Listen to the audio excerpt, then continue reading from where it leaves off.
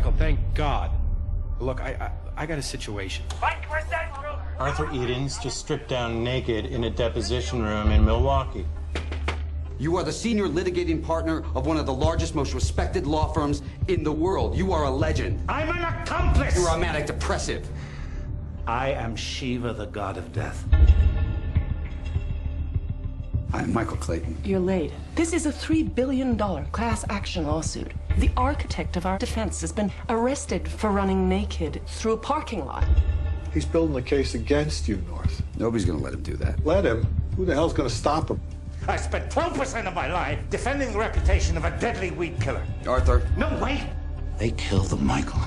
You, North, needs to know he's under control. They've been shook up. They need to be reassured. What are you telling me? That I'm counting on you? He didn't want to say exactly what it was. Just that it was something that would win the whole case. I'm not the enemy. Then who are you? You got all these cops thinking you're a lawyer. Then you got all these lawyers thinking you're some kind of cop. You got everybody fooled, don't you? You know exactly what you want. You gotta saddle up here, Michael, and get things under control. What if Arthur was onto something? Do you know Michael Clayton? We have a situation. Stay in the car, lock the door. What would they do if he went public? Arthur, open the door. What would they do? They're doing it. Who called it in? Does that make sense to you, this happening This like never that? happened. Get out. Get out of the car now. I'm not the guy that you kill. I'm the guy that you buy. Are you so blind you don't even see what I am? Do I look like I'm negotiating?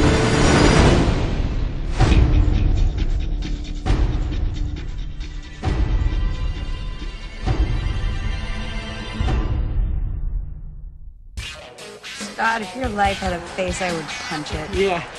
Wait, what? Let me ask you something. Why would a review make the point of saying someone's not a genius? You think I'm especially not a genius? Veronica, why are you pulling my dick?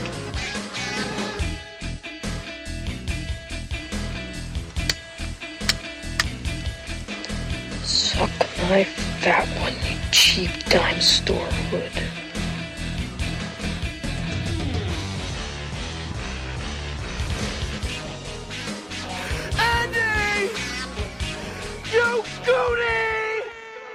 Hello, everyone, and welcome to another installment of The Greatest Moments in the History of Forever. I'm Zach. I'm Matt. And this is episode number 316, Michael Clayton. And this is listener request number 39, courtesy of Aaron. Thank you, Aaron. It's nice to see you again in the mix after the Brotherhood of the Wolf episode, which I think we recently saw coming up with a big physical media release, right? Yeah, so that's exciting. How about that? We may be the only podcast who have referenced the 4K of Brotherhood of the Wolf more than once in recent times. Let me get this one out of the way real quick on the Michael Clayton thing. This was bothering me. The genetic lottery of this family. Imagine being one of the brothers who's not Michael Clayton. Like, what the fuck? Yeah. Who is it, Gene and Timmy? Yeah. Not quite with the George Clooney looks in the other two. Yeah, well, that is the curse of being a good-looking movie star. You never seem to fit into a real world. Right.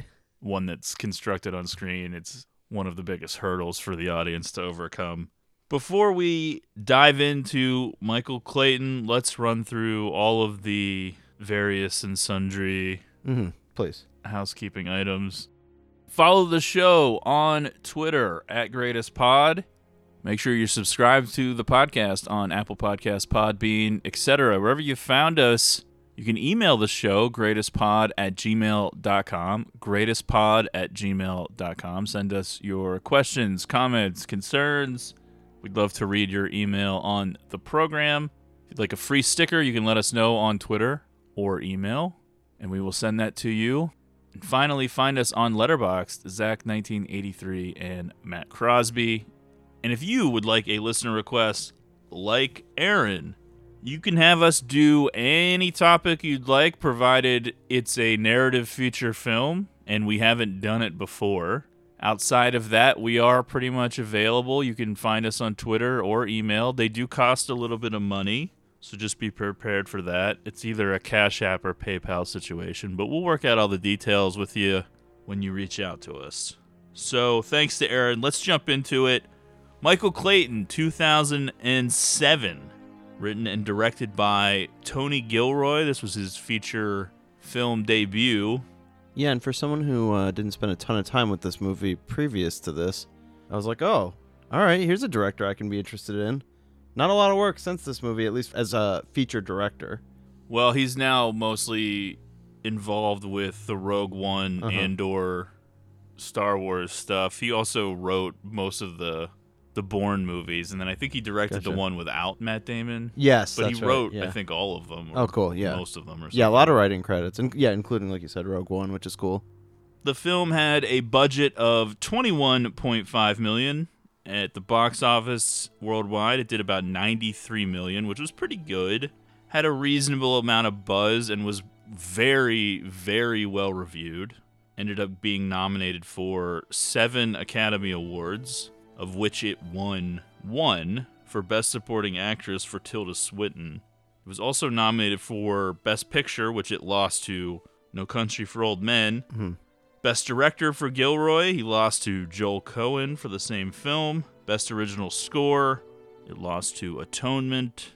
Best Original Screenplay for Gilroy, he lost to Diablo Cody for Juno. Wow, what a year this was. Best Actor, Clooney lost to Daniel Day-Lewis for There Will Be Blood. Jeez, yeah. Wow, 07, right? Is that what it was? Yes. Best Supporting Actor, Tom Wilkinson lost to Javier Bardem for No Country for Old Men. I wanted to add a little panache to the Oscars talk where I would say what it lost to. Okay, yeah. I don't know if I'll stick with that or not. Well, no, I'm just finding myself being like, imagine having a year like this again. Well, I think we've referenced 2007 being an incredible year Several quite times. a few times. Yeah. Because it was. It's remarkable when you go through it, though. And now I have a whole other added layer to it because I was not a Michael Clayton guy, but I now am. Oh, okay. How about that? Join the club. Yeah. I don't know what it was when this movie was coming out. It was on my radar. I certainly remember it being nominated for Best Picture, but there was something that seemed very generic and by the numbers about it. Maybe the title. I don't know. It just generic and by the numbers, but what does that mean?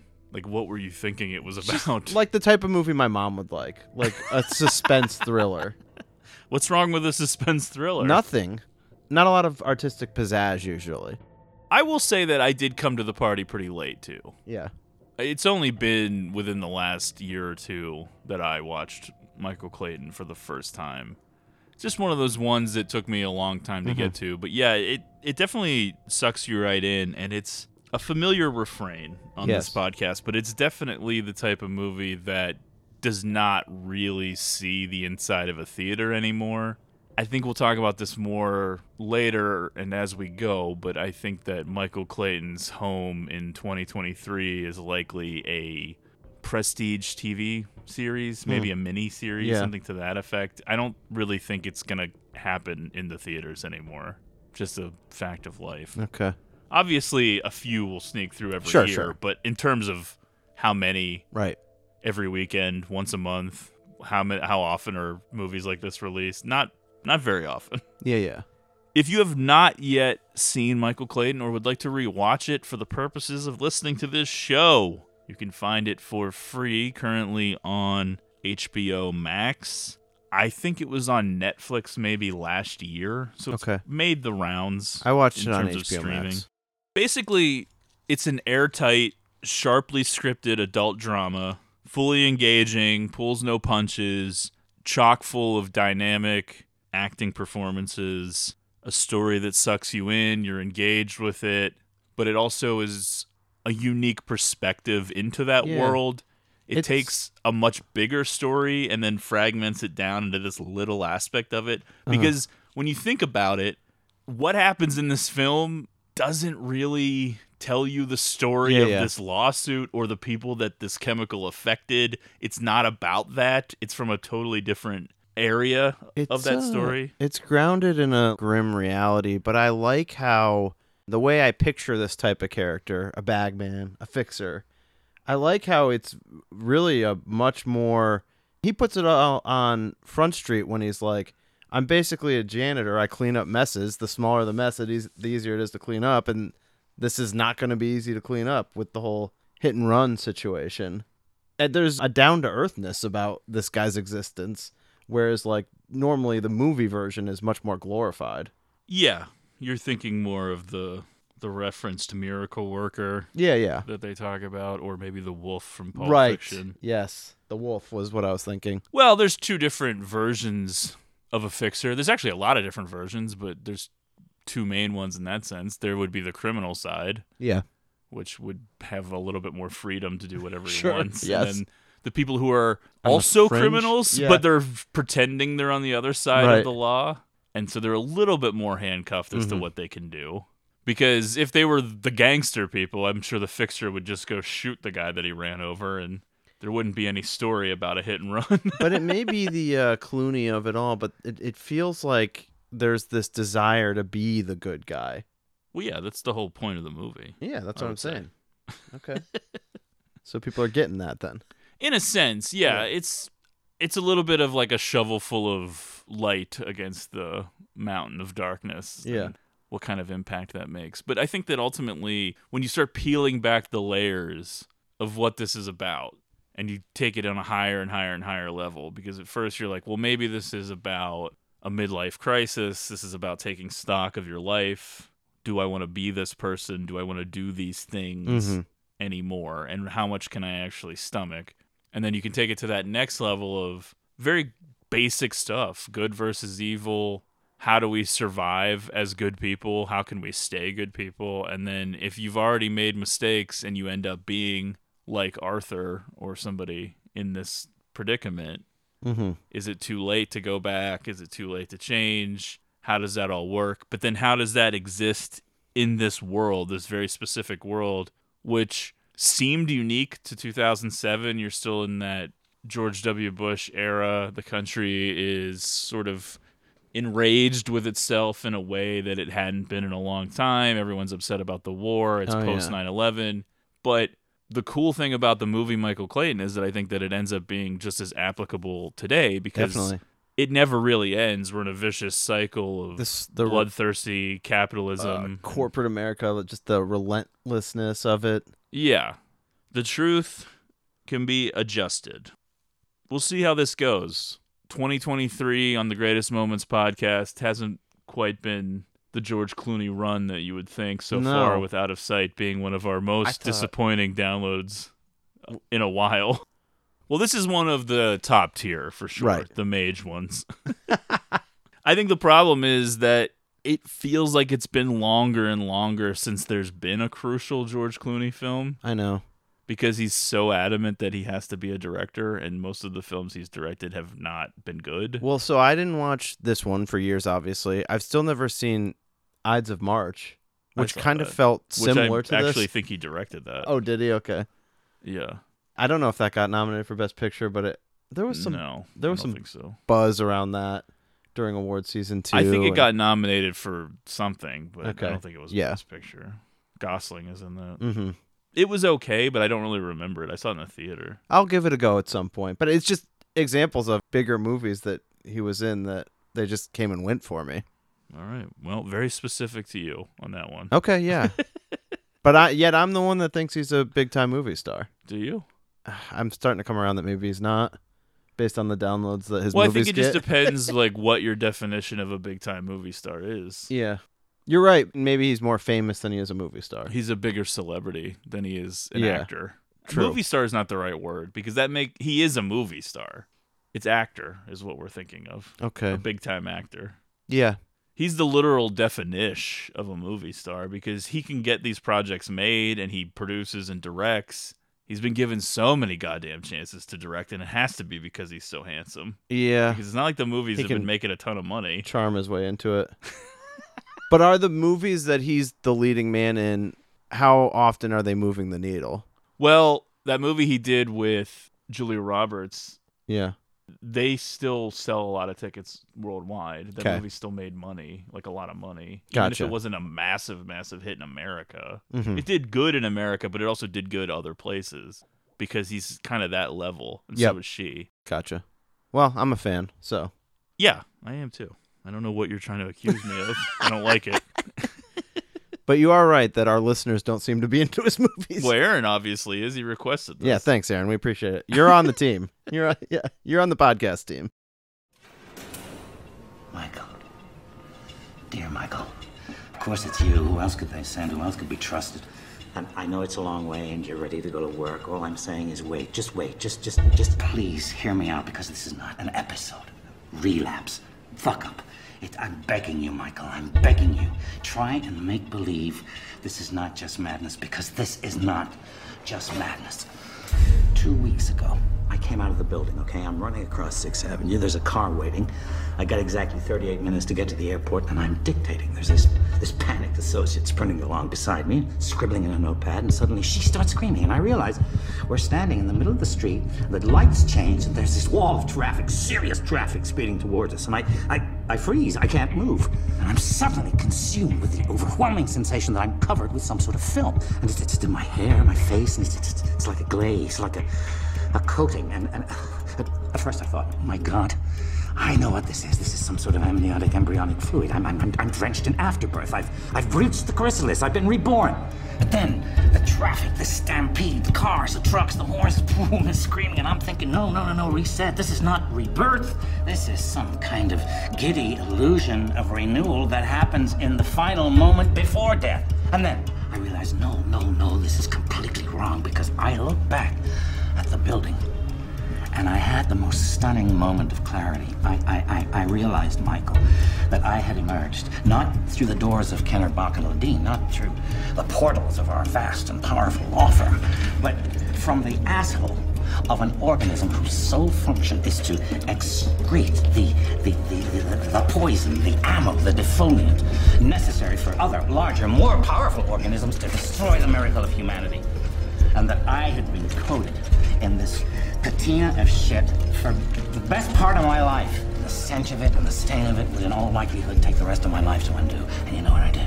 I took a deep cleansing breath and I set that notion aside. I tabled it. I said to myself, as clear as this may be, as potent a feeling as this is, as true a thing as I believe that I have witnessed today, it must wait. It must stand the test of time. And Michael, the time is now. The movie opens with an unhinged monologue from Arthur Edens, played by the aforementioned Academy Award nominated Tom Wilkinson. And at this point, cold open, cold water in your face. You as a viewer don't know what the fuck he's talking about. He's rambling and ranting. They actually messed around with how they would present this, but ultimately we're listening to a man coming to grips with regret. Mm-hmm. Arthur Eden's opening off-screen monologue, although scripted as a voiceover, was also covered as a full scene with both Wilkinson and George Clooney on set and in costume. Tony Gilroy wanted to leave the option of cutting to footage of the scene, though he ultimately decided to leave the monologue disembodied and mysterious as scripted. Which is a little discombobulating, but I think it works, because I think when you're dealing with these sort of legal thrillers that deal with bigger issues about a lawsuit or a specific case, it's better to just plunge you in cold and let the world spin you around a little bit so that you get a little bit discombobulated, a little bit confused too. And I think that puts you in the right state of mind. I don't think that knowing the ins and outs of this chemical company or what the lawsuit is in any way crucial to this film. So it's better to be a little bit nervy and on edge, and I think the best way to do that is to just throw you in and have this crazy guy start talking. Well, I know. And you're a little bit like, whoa, what's going on? Why is he so upset? Yeah, Wilkinson playing a little bit more unhinged than maybe we're used to seeing him too. Maybe I'm crazy, but I feel like this is the movie that I first remember hearing about him from because he was nominated. And even though I didn't see this movie in 2007, I was definitely watching the Oscars every year. Mm-hmm. But he's the Doctor in Eternal Sunshine. That's true, but I wouldn't have remembered who that was. I always thought of him as more in like that type of role, though. The stable. Is he stable, though? He's like fucking a 20-year-old and then makes her forget about it. Well, that's more under the surface, not really ready to just put everything. What's on that on Front that Street. paper that you're writing and handing me? Oh, it just says legend. Oh, okay, that's what you meant. I'm holding up a piece of paper that says "Stop talking about it." Stop making a big deal about it. Yeah. It's cool. It's a little teaser. We're plunged into it. There's something bigger brewing. We're seeing Michael O'Keefe, Sidney Pollack, and then Tilda Swinton in a bathroom stall with very sweaty armpits. You love to see it. We don't know what's going on. Essentially, there's a settlement happening of a very large lawsuit involving a company called U-North. But we don't know the specifics, the ins and outs. This is like a little opening.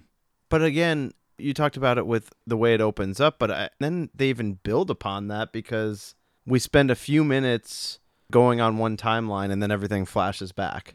Next, we are introduced to Michael Clayton, played by George Clooney. Michael is a fixer for a prestigious New York City law firm, Kenner, Bach, and Leiden, the same one associated with Wilkinson, O'Keefe, Pollack, those characters. We don't know their names other than Wilkinson is Arthur Eden's, but yeah, the other guys, we just saw them hanging around. Pollack seems like he could just be playing his same character from Eyes Wide Shut. Yeah. Just like doubles as a doctor and a lawyer. Just shaking people's hands when they come to his personal bathroom because he has a prostitute ODing who's completely nude. Right. I think we alluded to it a little bit already, but a general idea for a fixer is basically a person who goes in and cleans up the mess after the fact. Not as much glory, but they're taking care of the nitty-gritty stuff, the low-level stuff, sometimes high-level. It could be as simple as cleaning a crime scene. It could be as big as orchestrating some big plan of a meeting, flights, getting somebody out of prison, getting somebody back into the country, out of the country, handling whatever. Situations. Yeah, and as I said, I think that they exist on both sides of the law, although you could make a strong case that they are actually on the same side of the law, which is the wrong side. But sometimes fixer applies to all kinds of walks of life, too, beyond just what we see in this film or Harvey Keitel in Pulp Fiction. It also should be noted that Michael is a gambling addict. This gets a little bit confusing with the timeline, too, because we see him playing poker here right at the beginning of the film, but then later he's referencing not doing that, but then we realize that comes later. It's sort of a fuck you, but one of the underlying things in Michael Clayton is reconciling who you are with yourself and who you've come to be, because at one point he references, I'm 45 years old, I'm broke, am I really happy with who I am and what I've done and all these different things? And it's a man taking stock of his life over the course of this film, and it just so happens that his motivation, his spark, is a guy that is also having a nervous breakdown. I think one of the things that really stood out to me about this is the Michael Clayton character and beyond. There's a ton of character development that's off screen. They just are mentioning things like his whole backstory with his demons that just kind of pops up. Right. But even the Tilda Swinton character, you just understand the whole background there. Well, that's effective writing, is where you can convey a lot in a little. Yeah. Because I think when you break this film down and go scene by scene and beat by beat, even though it does have a runtime of about 2 hours, it's pretty simple in terms of how many scenes they are, how they're laid out. They do a little bit of the timeline thing to throw you off. They give you a little bit of the ending first. When you're getting like 45 minutes into it, you're thinking that there's going to be a lot more plot details than there ends up being. Yeah, it's pretty straightforward. And I think that you grasp pretty quickly what the idea is. I think that you could nitpick a little bit with the naivete of some of the characters or whatnot in terms of the story, but I think you get it. And as an audience member, you understand who these people are, why they do the things they do, and what's happening over the course of these few days. Right. Michael uses his connections and knowledge of legal loopholes for clients' benefit. One night, Michael leaves a poker game to attend to a client who has been involved in a hit-and-run crash. So he's leaving New York City, heading upstate. The douchebag who hit the jogger is played by Dennis O'Hare. The guy calling Michael on the phone, the voice is Tom McCarthy, who directed Spotlight. Yeah. Just showing up as a voice in the film for some reason. Hello? Michael. Walter. Michael, thank God. And there you are. Look, I got a situation, a big problem. All right, client of mine, he just called. He hit a guy with his car. He thinks he did. He thinks he hit him. Just now? Yeah, just now. 10, 15 minutes ago. He's driving home. He's home now. He's there waiting. Where? Westchester. I'm down here in Bermuda. He just got me up. I'm half asleep here. Is he drunk? No. It's the first thing I asked him. No, he's good. He's sober. I'll tell him to stay off the phone. Right, but look, you're on it, right? I mean, you can get up there because this guy, like, he's a huge client, Michael. This is half my book, this guy, okay? I'm walking to the car right now. Okay, look, let me call him right back, and I'll get the address. Just let me know you're on the way, and then I'll get right back to you with the details, okay? All right, I'll be in the car.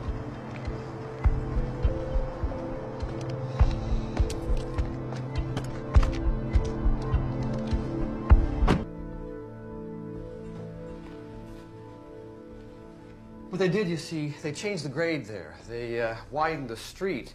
I'm sure somebody told them that that was an improvement. But now, you see, when it rains and when there is fog, and with this new angle, and they've got these sodium lamps, it's blinding. That corner right there, it is just blinding. Well, they're gonna have to work that out. Yeah, and it's not just tonight. I mean, I've been saying this for years. I mean, how many times have we talked about that corner? Dell.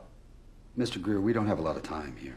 Oh, so the circumstances, the road conditions, none of this holds any interest for you? What interests me is finding the strongest possible criminal attorney that can be here in the next 15 minutes. Well, that sounds ominous. We have some good relationships up here in Westchester. So what are you? What are you? You're not a lawyer? Not the kind you need. What kind is that? A trial lawyer. Somebody who can see this all the way through. That's not what I do. Okay. I think we're going to have to pull Walter back in on this. I want to get Walter back on the phone. I want to get him back into the mix because, I'll be frank with you, I don't like the way this is going.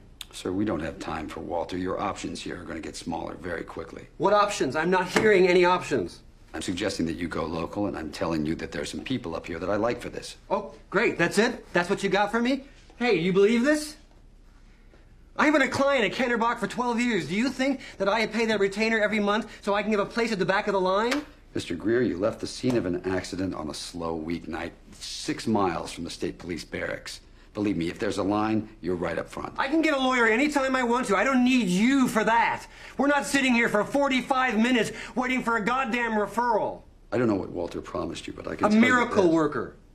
That's Walter on the phone 20 minutes ago. Direct quote, okay? Hang tight. I'm sending you a miracle worker. Well, he misspoke. About what? About the fact that you're the firm's fixer? Or that you're any good at it? Elliot. The guy was running in the street! You take that, you add the fog, you add the lamps, you add the angle. What the fuck is he doing running in the middle of the street at midnight, huh? You answer me that!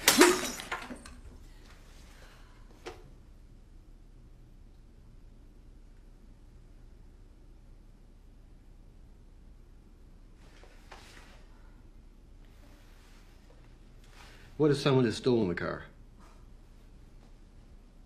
Huh? Happens all the time. Cops like hit and runs. They work them hard, they clear them fast.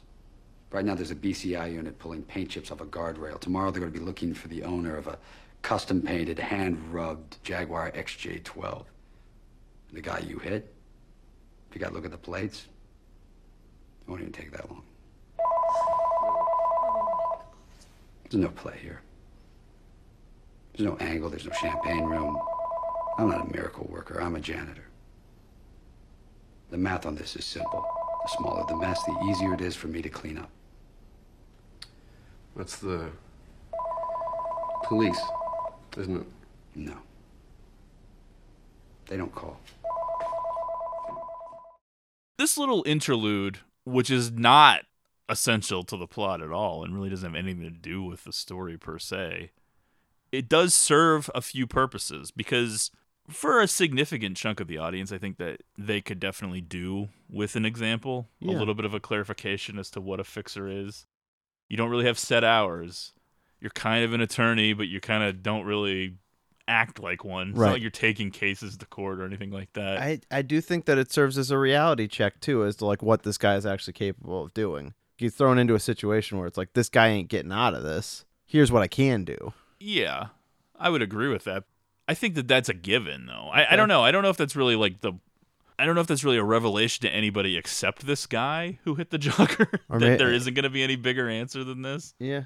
I don't know. It's implied that Michael's colleague also seems to think that maybe there's more that could be done here. Well, you can read a lot into this. You could read into it that he would be more willing to do things than he is now in the past. Yeah, true. There may have been more bending of the law, and now he's become a changed man. True. We just don't know what that inciting incident is yet. The details of this guy, this hit and run incident, and then the details of the big chemical lawsuit at the center of the film are almost irrelevant in terms of his long journey into night with his soul and figuring out who he is and what he does. Those are the external factors that happen to be there, but something you gain from watching the film more than once is realizing what Michael's journey is and how that's really more crucial than the details of the story, which is what I meant when I said it was coming from a weird angle. Because I think normally, and we're going to talk about a couple movies that could pair nicely with this one, because there are several films that sort of work in the same genre. But the difference with this one is it takes such a unique perspective of a guy who works within a system and then realizing how fucked that system is. Yeah. And then wanting to see if he can step outside of the system, all within the course of a couple of days. And then the interesting, weird tidbit is that when you examine the character of Arthur, you're like, well, both things are true. He did make a big discovery that caused him to freak out, but he also is off his medication and having a breakdown. Yes, they're both happening. Some pre-existing conditions at play.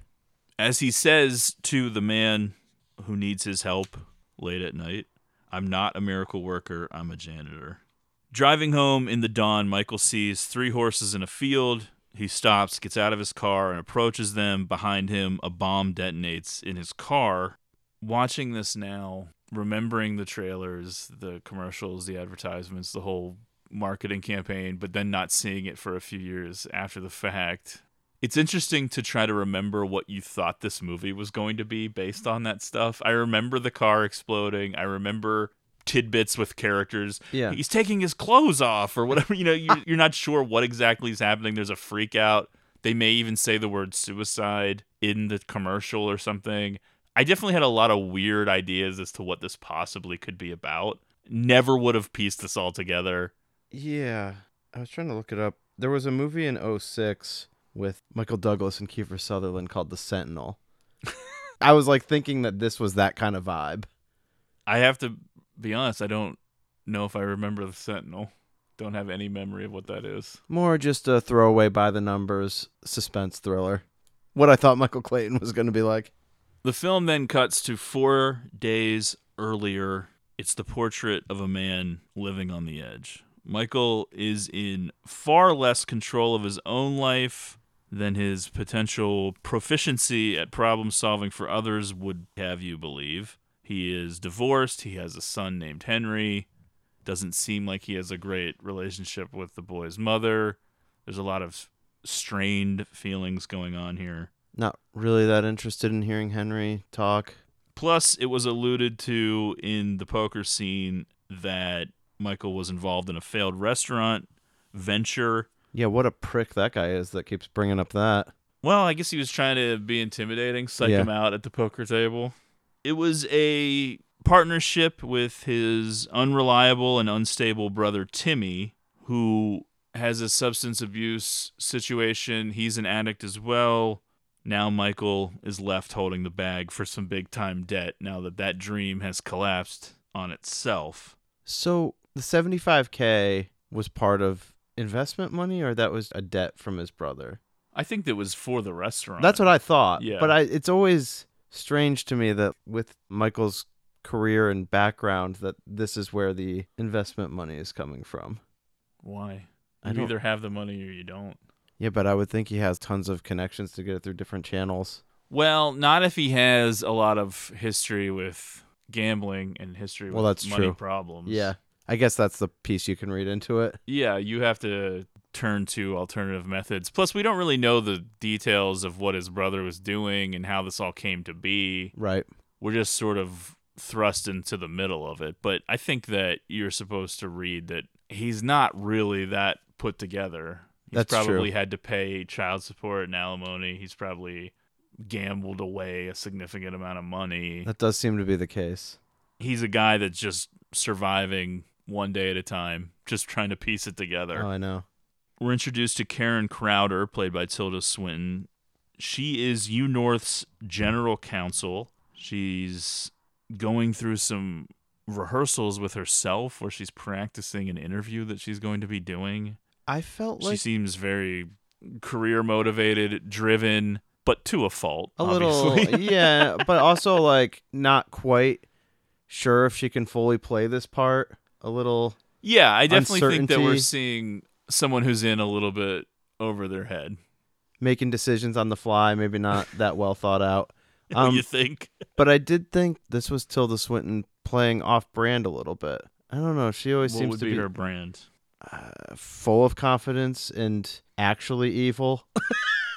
Yeah, a little more self-determined. Yeah. Self-assured, I guess. Yeah, well, in 2007, I definitely was aware of Tilda Swinton, but I wouldn't say that I knew very much about her. I always just sort of picture her as her character from The Beach. I don't know which movie I saw first. I guess The Beach, but that was a situation where I don't think I knew who she was, so I didn't remember that later, really. Yeah. It is weird imagining her having a sex scene with Leonardo DiCaprio. It's cool. I don't know if that's just because he usually dates like so much younger women and she's actually like older than him Right. by like 10 or 15 years, but it is weird when you go back and watch The Beach. You're like, I would have never thought that this is something that would happen. I know. A loan shark gives Michael a week to raise $75K to pay back the investment in the failed restaurant with his brother Timmy. So Michael asks his boss, Marty Bach, played by Sidney Pollack, for a loan to cover the expenses. This is a little bit out of order, but I'm kind of simplifying that. That's basically what happens. He asks his boss for a loan. However, as this is all happening, there is currently one major issue threatening the law firm in a very real, tangible, and unexpected way. And that threat comes from none other than Shiva, the god of death. Oh, that's right. Making an appearance in the film. Our old friend. Yes. You're saying he did this in... Oh, my God. Barry. Hang on. Arthur Edens just stripped down naked in a deposition room in Milwaukee. Oh, Michael. I took a deep cleansing breath and I set that notion aside. I tabled it. I said to myself, as clear as this may be, as potent a feeling as this is, as true a thing as I believe that I have witnessed today, it must wait. It must stand the test of time. And Michael, the time is now. This moment, today, here, this room, this air, and this, especially this, Michael, that you're here. There's a reason. A reason. It's you, Michael. Surely you have some sense of that, how it pulls together, how it gathers. Nurse Michael, the secret hero, the keeper of the hidden sins. Tell me you can see that, Michael, for God's sake. But I mean, yeah, yes. The nudity, the parking lot. I admit it. It was a mistake. It was wrong. It was lame. It was obvious. And therapeutically, it was completely useless because, Michael, I swear to you, I could stand here and tear off my fucking skin. And I could not get down to where this thing is living. 6 years, Michael. 6 years I've absorbed this poison. 400 depositions, 100 motions, 5 changes of venue, 85,000 documents in discovery. 6 years of scheming and stalling and screaming. And what have I got? I spent 12% of my life defending the reputation of a deadly weed killer. We had an agreement, Arthur. One night, right? I look up and there's Marty in my office. He's got some champagne. And he tells me we just hit 30,000 billable hours on U-North and he wants to celebrate. So an hour later, I find myself in a whorehouse in Chelsea with 2 Lithuanian redheads taking turns sucking my dick. And I'm laying there and I'm trying not to come. And I want to make it last. So I start doing the math. I think 30,000 hours, what is that? That's 24 times 30. That's 720 hours in a month. 8,760 hours in a year. Arthur. No, wait, because it's years. It's lives. And the numbers are making me dizzy. And, you know, now instead of trying not to come, I'm trying not to think, and I can't stop. I mean, is this me? Am I this freak organism that's been sent here to sleep and eat and defend this one horrific chain of carcinogenic molecules? Is that my destiny? Is that my fate?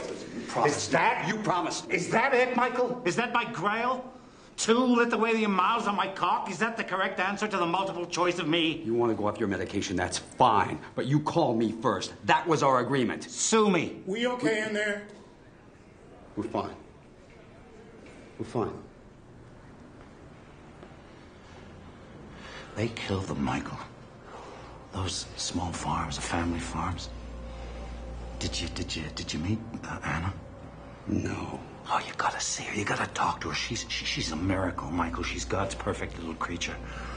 And for $50 million in fees, I've spent 12% of my life destroying perfect Anna and her dead parents and her dying brother. When was the last time you took one of these? No, I'm not losing this. Everything is now finally significant. The world is a beautiful and radiant place. I'm not trading that for this. If it's real, the pill won't kill it. I have blood on my hands. You are the senior litigating partner of one of the largest, most respected law firms in the world. You are a legend. I'm an accomplice! You are a manic depressive.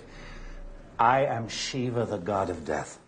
The insinuation is that the firm will be finished if Michael cannot get Arthur Edens, one of the firm's leading attorneys, under control.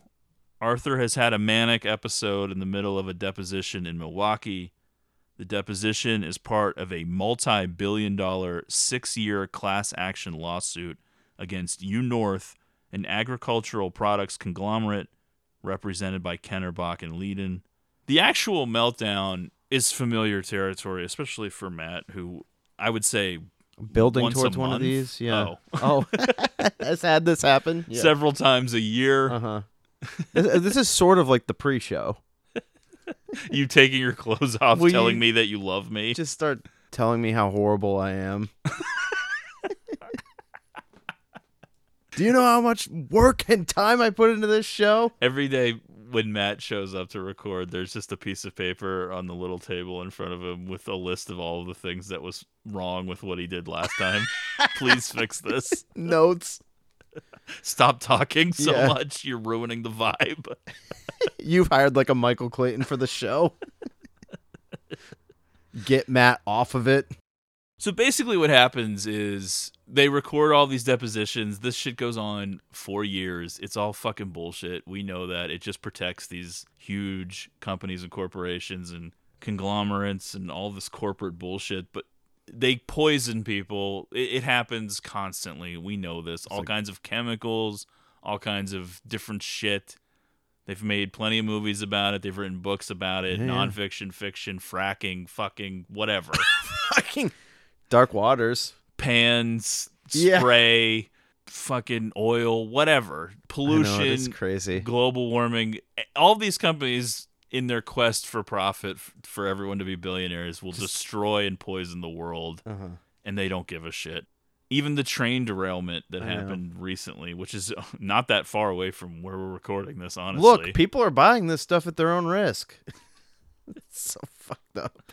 These things get dragged out forever. Usually there'll be some settlement, which is really just a speed bump to these companies.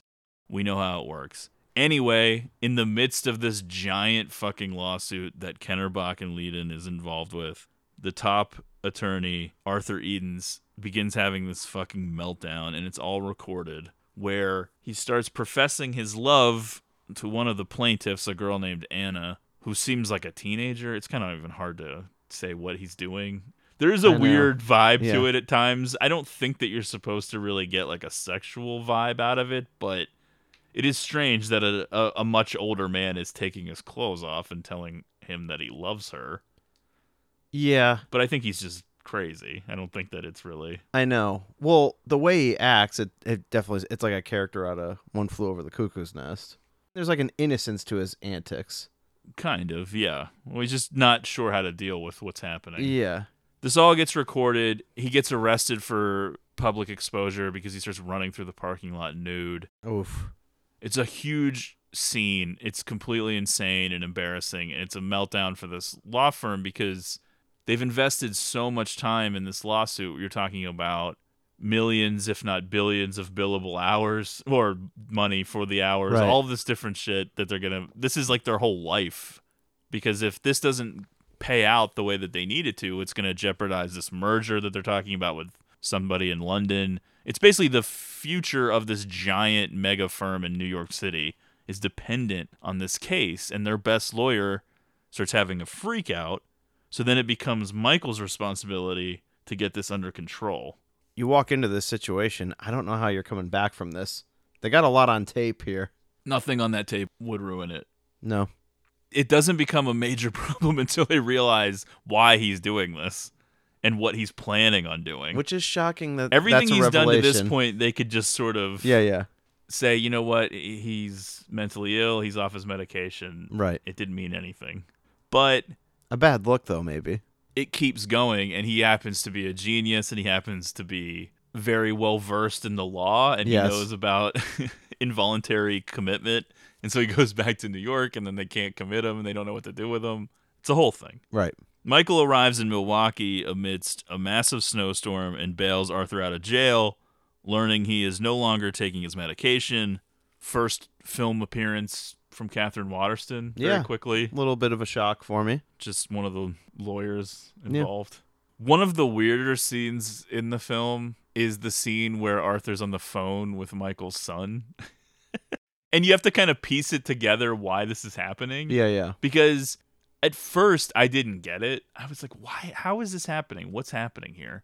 Then I realized that he bailed him out of jail and brought him to a hotel that Michael was staying at. So they're staying in the same room. Right. And that Michael's son obviously called the hotel or called the room number to talk to his dad. And his dad wasn't there because he's out looking for Karen to try to put out this fire. And then Arthur's in the room. Now, one of the things that unfolds through conversation is there's more of a history. Michael's been involved with Arthur's situation in the past. Yeah. But one of the things that was unclear to me, I guess maybe still unclear, is they definitely act like there's more of a relationship between the two of them. Yeah, I think that Arthur's supposed to be his mentor and hero. Okay. A little bit. Yeah. A little bit. Yeah. I don't know if it's like a one-to-one thing, but he's definitely somebody that he admires and looks up to. And they do have a previous relationship.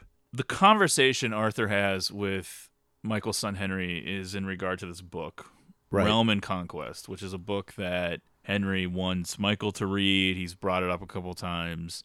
This is a little bit of like a Deus Ex Machina type thing. It's a little convenient that they lay all this shit out there, but I think they do a reasonable job of putting the breadcrumbs out, and so that you have explanation for each beat that happens. Because the Realm and Conquest thing is directly tied to why he gets out of the car to go look at the horses. Yes. Which is crucial, because without saves his that, life. you're kind of like, well, why would he do that? Right. Like, what's he doing in that moment? And because without it is he a would be weird dead. time and place to be doing that. Yes. But then you have to have the reason, and then we'll get to that in a bit. Everything that his son says to him about Realm and Conquest also factors in to what's going on with him in his life. And there's some direct quotes. We'll get a little bit more into that at the end. But I do think the Realm and Conquest thing is not just random. It all fits in with what's happening. And then committed to a fully developed backstory, director Tony Gilroy spent a good deal of time establishing the details of Realm and Conquest with production designer Kevin Thompson. Gilroy explained that right from the beginning, he knew Realm and Conquest was going to be a key prop. In the movie, it's a metaphor for truth and justice. To create the details of the fictional novel, Thompson generated original visuals inspired by German impressionistic images cut from wood bricks, and Tony Gilroy wrote the first 2 pages for 3 chapters of the book. They even designed a Realm and Conquest card game for a scene between Henry and Michael. Thompson said, this detail was important to Tony because in his own life, novels and games similar to Realm and Conquest allow him to connect with his son in a meaningful way. There is a moment of out-of-sight deja vu. I was thinking that. Because he approaches Karen at the hotel bar. Her name is Karen. I know. The snowstorm. The snow is going on outside. Arthur manages to escape from their hotel room in Milwaukee and returns to New York on his own. So what we have here is essentially a volatile asset out of containment. It's panic time. Mm-hmm. because as long as he was technically in Michael's custody, it seemed like they had a handle on it. He couldn't really do any more damage under Michael's nose, theoretically. This is a world kind of before everyone has a smartphone. It's not like he can sit in his phone wrecking the whole fucking lawsuit. He'd have to actually go out and do it. And as long as Michael's got him, that's not happening. Right. He made a huge scene. It's a mess. It's fucked. But they can contain it. But Yeah. then he goes back to New York, and now what is he doing? What the fuck is he doing now? Yeah. They can't keep tabs on him because he's an adult male. He's on his own. He has money. He's smart. Lives in a baller-ass loft. He got arrested, but he got bailed out. He's a free man. What are you going to do? Meanwhile, Karen discovers that Arthur has a confidential U-North memo proving the company knew its weed killer was carcinogenic, which led to 468 deaths and counting. She brings this information to the attention of U-North CEO Don Jeffries, whose signature is on the memo. Oh boy, that's damning. You have a smoking gun. Yes. Dawn puts her in contact with 2 hitmen. She has them follow Arthur and bug his apartment and Are phone. they immediately introduced as hitmen? No, but I guess you could draw some parallels between them and Michael. Yeah. They are a little bit more of the other side of the law Right. in terms of fixers. Again, we know that fixers like Michael are also on that side of the law. Yes. But you know what I mean. Right, They're do. more of the Yeah. underworld coming in and doing their thing, and it seems like they offer a variety of services. Yes. All kinds of surveillance and whatnot, tracking. I do enjoy their coded conversations with Karen. This is definitely the first time that Karen is truly shown to be out of her element. Oh, yes. She takes this huge leap here without really knowing what she's doing. Yeah. Because if you go down this road, you're going to have to be prepared for a lot of different possibilities. And it seems like whenever the shit hits the fan, she just did not expect any of this stuff to happen and come No. back on her. And yeah, not that you can really be sympathetic to someone who proves to be one of the bigger heels of the movie, Sure. but she just definitely... Making some cold-blooded choices. Yeah, she just doesn't seem like she really knew what she was doing at any point. Yeah.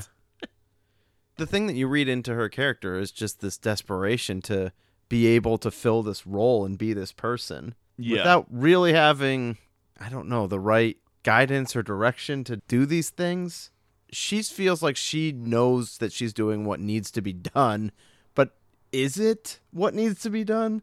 Yeah, I don't know. It's such a drastic decision, Right. but at the same time, not that you can ever condone this, but you see where it's all headed at a certain Yes. point because the amount of money at stake is going to be so insane that you start to lose your humanity. And I think that's sort of the point of movies like this. Definitely. Is to show you how capitalism destroys your humanity. Absolutely. Because at a certain point, the money is so outrageous Well, and that's that why you start putting it together like, yeah, you have to kill this person. I know, It's too but much that's why I money. think I like the Tilda Swinton performance, and I think the Karen character is important because a lot of the other movies that play around in this world, it's more like Sidney Pollack's that are involved in these things. You're not seeing the armpit sweat. Right, they're down and past the line.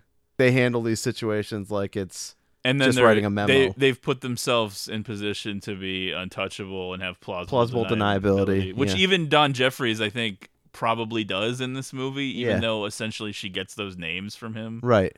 I think that the company itself is not going to really take a hit for those murderers. Yeah, And she's just going to be left Right. catching that. I think so. Now, there's obviously going to be some other fallout about the memo and everything. I think one of the underrated, interesting things about Michael Clayton is trying to figure out what happens after the movie ends. I know. To all the people. Yeah, for sure. Even Michael, because you're like, well, he's obviously going to be fired, and he definitely signed a confidentiality agreement, which he immediately broke. So it's sort of like he's destroying himself just I to know. feel like a little bit better. And then I guess the movie puts you in the position of asking if that's worth it. And I guess you're supposed to think yes, that to do the right thing at all costs. And then they really stack it against him by making him already take the $80,000 Yeah. and sign the confidentiality agreement. In a November 2022 interview, Clooney stated that the case in the film, while about a completely different industry, was actually based on the Ford Pinto case, where it wasn't that Ford had a car that was unsafe, but that an internal memo showed that they had calculated the cost of recall versus the individual suits from people being killed in the car and determined it was cheaper to pay off claims and not do the recall. Man. Which is also borrowed in Fight Club, Yes. where Edward Norton talks about that same idea about the internal memos that go on at these places and weighing the different costs. I know. It's so evil that you just have to laugh because it's almost like you're assigning the human life part of it as zero. And it's something that just continues to go on. Well, it's not even. I shouldn't say it's as if. That's literally what you're doing. You're saying the human life part is zero. That doesn't factor into this equation. The equation is the two costs and which one is more. That's wild. The film then transitions into a little bit of a manhunt thing. We leave Milwaukee. We're back in New York. We essentially stay in New York. There's some cool shots of Times Square, Arthur running around in the streets, Michael and his son looking for him. There's a lot of ominous music going on. We're building towards a little bit of a countdown. You kind of get that sense like we're building to something. We know that Arthur is in probably way more danger than he's acting. We as viewers are able to see the bigger picture. Arthur, your life is probably in danger. Whatever your plan you're thinking you're enacting, you better hurry up and do it. I don't know how to talk to you in a way that I'm going to get through to you. There is a bit of a manic episode going on that he never really comes out of. Oh, yeah, for sure. That's why it's interesting, because I think that in order for Gilroy to construct this story in a way that seems believable, you have to have Michael Clayton and a lot of the other assorted characters believe that that's what's happening, and that's what's happening only, is a mental breakdown at first. Yes. Because that way, not only are they underestimating the potential for danger, because if he's having a mental breakdown but he doesn't have this memo, then it's pretty simple. Right. Just get him back on his meds and act like this didn't happen and then just apologize profusely. The plaintiffs aren't going to really be able to do anything with this so far. Yeah. Obviously, they could file a complaint that a lawyer acted inappropriate. He could potentially be taken off the case, but the case is not going to be impacted by him doing this yet. I think one of the challenging parts for me with this movie is when Sidney Pollack is giving a reality check to Michael Clayton later and just being like, yeah, what is it that you think we do here? This would sort of be my question to Arthur. Yeah, there is a little bit of naivete to some of this. I'm not saying it's right, and I understand like at a certain point maybe you're overcome with guilt by being a part of it. Yeah, I think that's what the movie's asking you to do, is to say that they know that it's a bad business and they know they do bad things, but they don't have it put in their face directly with a signed memo saying, we know these people were killed. It's one thing to be responsible for death because of the chemicals, poison, that or may something. or may not be involved. But it's the memo, I think, at this point, they say that the memo was from like 1991. Yeah. And the movie is taking place in present day 2007. And it's like so cold and dark to just be like, yes, we've known about this. For 15 years by that point would be 2007, right? Yep. No, what 16 did you say? years. 16 91. Years. Yeah. That's, I think, what they want you to do. It's a small window. It's a small hole to thread with the needle. Like you want them to be aware that it's fucked up, but that also they have enough room for indignity at having it rubbed in their faces this way, to be this blatant about it. And there's this added layer with the Arthur character because they talk about this guy has given his life to this case, essentially, at this point. Yeah, and I think over time, with Arthur off the medication, he's being presented with a very real human face with Anna, whose both of her parents were killed, and her brother is dying of cancer. And he has an estranged relationship with his daughter. Yes. So yeah, I do think that there is supposed to be more of a paternal thing, even though it is weird that he's taking his clothes off. I definitely don't think there's supposed to be like a sexual vibe, even though it is weird. He is saying that he loves her and stuff. And he's trying to like help her so much. Like the amount of help that he's actually giving her is so crazy that it's frightening to her and her whoever's left of her family, the people she's living with in the film. Because like, why would anyone do this? It's that insane. Yeah. you're not just talking about billions of dollars. You're talking about risking your life. You're talking about throwing everything away, destroying this company, North, destroying this law firm. It's such a huge thing that he's trying to do that there's no way that Anna or anyone else can process it as anything other than insane. Yes. Why are you doing this? Please stop doing this. I would actually rather just finish the lawsuit the regular way. You're freaking me out. Like, we were probably going to win some money if we just stuck with this. I'd rather just do that now. Arthur calls Anna one of the plaintiffs in the lawsuit, the one we've been referencing. So what we're seeing here with Arthur is what happens when one of the henchmen stops playing ball. Everyone goes along with these things. They get so big, they essentially are a conspiracy. Yeah. Everyone's gaslighting the world. Like, yeah, this chemical's completely safe. It's fine. What are you talking about? But what happens if just one cog in the wheel? Know. Ugh. Well, that's the whole point of the movie, is like trying to inspire other cogs in the wheels of different places in the world. You don't have to be a part of this. You can just stop. A company doing something wrong and then immediately trying to... How can we find ways to, like, defame these people coming forward, even though they're aware they're doing something wrong? Oh, I think it's Bach who points out to Michael, like, look, here's what Arthur was doing. He was actually building their case. He was building the case against North. He was actually doing everything the opposite. That's like where we were when he had his meltdown. Yeah. In fact, if he would have been able to keep himself under control and not take his fucking clothes off, he may have been able to get further along in his own plan. But he actually, in a way, it seems like it derailed it. Yeah, his own mental illness derailed it, or he let himself down in some way. But if he could have just kept it under his hat a little bit longer, he may have been able to do irreparable damage that could never have been undone. Right. Not that it is, because they ultimately do kind of come out on top in a way. True. Sort of a mixed bag. Sure. Ending, really. Sure it is. Yeah. You're not really sure what to think. Hold up. Stay in the car, lock the door. Arthur! Arthur! Oh! Wait up! Michael, you scared me. You making a delivery? No. Oh, very funny. No, nothing like that. No, here, take one, please. It's still warm. It's the best bread I ever tasted. So welcome home. Oh, I know the hotel. I'm sorry. I was beginning to feel a little overwhelmed. But you're feeling better now? Oh, yes, much better, definitely. Just not enough to call me back. Well, I was trying to gather my thoughts. That's before I called you, and that's what I was doing. How's that going? Yes, it's good, very good. But I just, I just need to make my thoughts a little bit more precise. That's my goal. As good as this feels, you know where it goes. No, you're wrong. I mean, what makes this feel good is that I don't know where it goes. How do I talk to you, Arthur? So you hear me. Like a child? Like a nut? Like everything's fine? What's the secret? Because I need you to hear me. Well, I hear everything. Then hear this. You need help. Before this goes too far, you need help. Now, you got great cards here. If you keep your clothes on, you can do pretty much any goddamn thing you want. You want out, you're out. You want to bake bread, go with God. There's only one wrong answer in this whole goddamn pile, and you've got your arms wrapped around it. Well, I said I was sorry.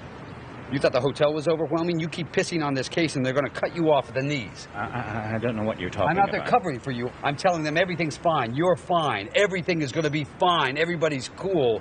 I'm out there running this price of genius story to anybody who will listen. And then I wake up this morning, and I hear that you're calling this girl from Wisconsin, and you're messing with documents, and God knows whatever else. How can you know that? They're going to take everything away from you. Your partnership, your equity. How can you know who I called? They're going to pull your license. How do you know Marty I called told Anna? me. Are you denying it? Well, how does he know? I don't know. I don't give a shit. You're tapping my phone. Oh, Jesus. Well, then explain it. Tell me how Marty knows. You're walking through a parking lot. You're chasing a girl through a parking lot with your dick hanging out. You think she didn't get off the phone with you and speed dial her attorney? No, she wouldn't do that. Oh, really? I know that. Really? You think that your judgment is state of the art right now?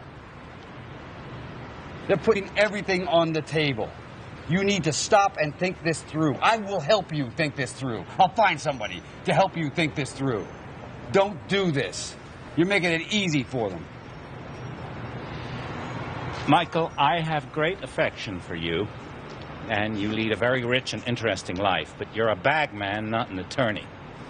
If your intention was to have me committed, you should have kept me in Wisconsin, where the arrest report, the videotape, and eyewitness accounts of my inappropriate behavior would have had jurisdictional relevance. I have no criminal record in the state of New York, and the single determining criterion for involuntary incarceration is danger. Is the defendant a danger to himself or others? You think you got the horses for that? Well, good luck and God bless. But I tell you this, the last place you want to see me is in court. I'm not the enemy. Then who are you? Michael finally tracks down Arthur on the streets of Manhattan and confronts him about the calls he made to Anna. But this is another big thing, which I think in a more cynical world and more cynical viewers, you're also kind of having to adjust yourself a little bit, because in this moment, Arthur now knows his phones are being tapped, but they also act like this is such a big deal in the movie. True.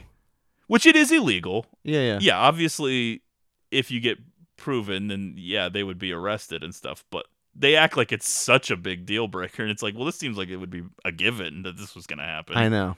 Tom Wilkinson is strong in this scene, though, too, because he does seem sort of like off his meds, spiraling, but there's an innocence and a harmlessness to it, but he definitely like gives it back to Michael a little bit in this scene. Yeah, it is a great performance because he's simultaneously maintaining a certain level of defiance, but you also fully believe that he doesn't see the size of this thing or appreciate the scope of it either. Right. So it's both. Agree. He's able to convey the fuck you, I'm going to do this because I have to vibe, but also have that naivete still where you're kind of like, he doesn't realize how close he is to being killed. There's a piano hanging over your head, dude. Yeah. It's a really interesting mixture of both. Yep. Denzel Washington turned down the title role, saying later he was skeptical of working with a first-time director. Clooney also originally turned it down for the same reason, but then he later met with Gilroy, realized that they were both on the same page 2 hours into the meeting, and agreed to star. Washington later said that he regretted his decision after seeing the movie. Both Gilroy and Clooney have a well-established and big appreciation for the 70s paranoia thrillers. Hell yeah. Films of the 70s in general. The Parallax View, for example, was cited as one of the influences on the film. Sweet. Clooney and Gilroy are both big fans of it, but you can also see Clute, 3 Days of the Condor, all that stuff in here. It's a little bit different because those 70s movies feel much more of that government mistrust, and this feels like private business, like corporate world run amok. But the idea is still the same, where you're not sure who to trust, you're not sure what's going to happen, you're being watched, you're being bugged. Giant entity of unclear the reach and who all is involved. Yeah, like a complete lack of morality, a complete lack of decency, just the cold pursuit of wealth and progress. You mentioned Dark Waters, the 2019 Todd Haynes film. Definitely. Very similar. That one's based on a real lawsuit. Also sort of the same Midwest region where we live. There's always some fucked up shit going on over here. Mark Ruffalo, not quite a George Clooney type character. Well, he's more based on the real guy. Yeah. That movie is really good. I think know. a lot of people slept on it because they thought probably what you were thinking about Michael Clayton. Like, oh, this will be good, but I know what it is. It's straightforward. Yeah. I think Todd Haynes brought like a lot of artistry to it. I would say that it's a pretty good double feature. That one's much more focused on the case. Correct. This More one, of a the case is more of procedural. like an afterthought. Yeah. But they do go well together. Another one, of course, also based on a real case, Aaron Brockovich. Oh, yeah. From 2000, directed by Steven Soderbergh. Another huge class action lawsuit. People being fucked over by giant companies, you know, the whole thing. Definitely. I already covered this earlier. I don't think we really need to go over it again, but where does this movie exist in 2023? I think probably HBO Max or something. Sure. I don't know that you can get George Clooney for that, but maybe, because the world has changed so much that doing a prestige TV miniseries seems pretty good to a lot of people, and Clooney did direct and star in that Netflix movie a couple years ago. So True. Yeah, you could probably get someone to that level. It is disappointing because I think there is a certain artistry to telling this story in 2 hours, which is something that will fade with time. Definitely. Now that these movies don't really exist. Because now the answer will always be, well, can we make this script longer? Can this be a 6-hour miniseries, please? This is the beauty to something like this. I complain about this all the time with movies now, that it's a minimum of 2 hours and 40 minutes. Not that I have a problem with a long movie if you've earned it, but there's a beauty to the story being so much bigger than what we see. You know what I mean? Well, yeah, that's just good editing. And not just editing with stuff that's already been and filmed. Writing, like you said. Yeah, but I'm saying editing in the writing. Editing before you've even filmed it. Oh, yeah, like just trimming it, knowing what parts are essential. But it's a different art form. There's a version of Michael Clayton that is 6 hours in a miniseries that is just as good. Yeah. But you have to do it differently, obviously. It's a different skill, but I just think the skill of making the 2-hour version is sort of out the window these days. Does seem that way. Maybe it will come back. I kind of doubt it, because you're looking at older people to see movies like Michael Clayton, and I think that window seems pretty closed. I know things are cyclical and trends and styles come back, but it does feel like certain things, like the climate of movies, have changed in a way that it's never going to be a way it was before. Well, yeah, because people have been given the choice to be able to stay home and watch whatever is on Netflix or whatever is on Hulu or HBO, and a lot of people chose that. They don't necessarily need to see the newest movie. They don't really care. And half the movies on Netflix are new, essentially. Yeah. You know. In response to the constant surveillance, Arthur calls his own voicemail at the firm and says he will go public with the memo. You've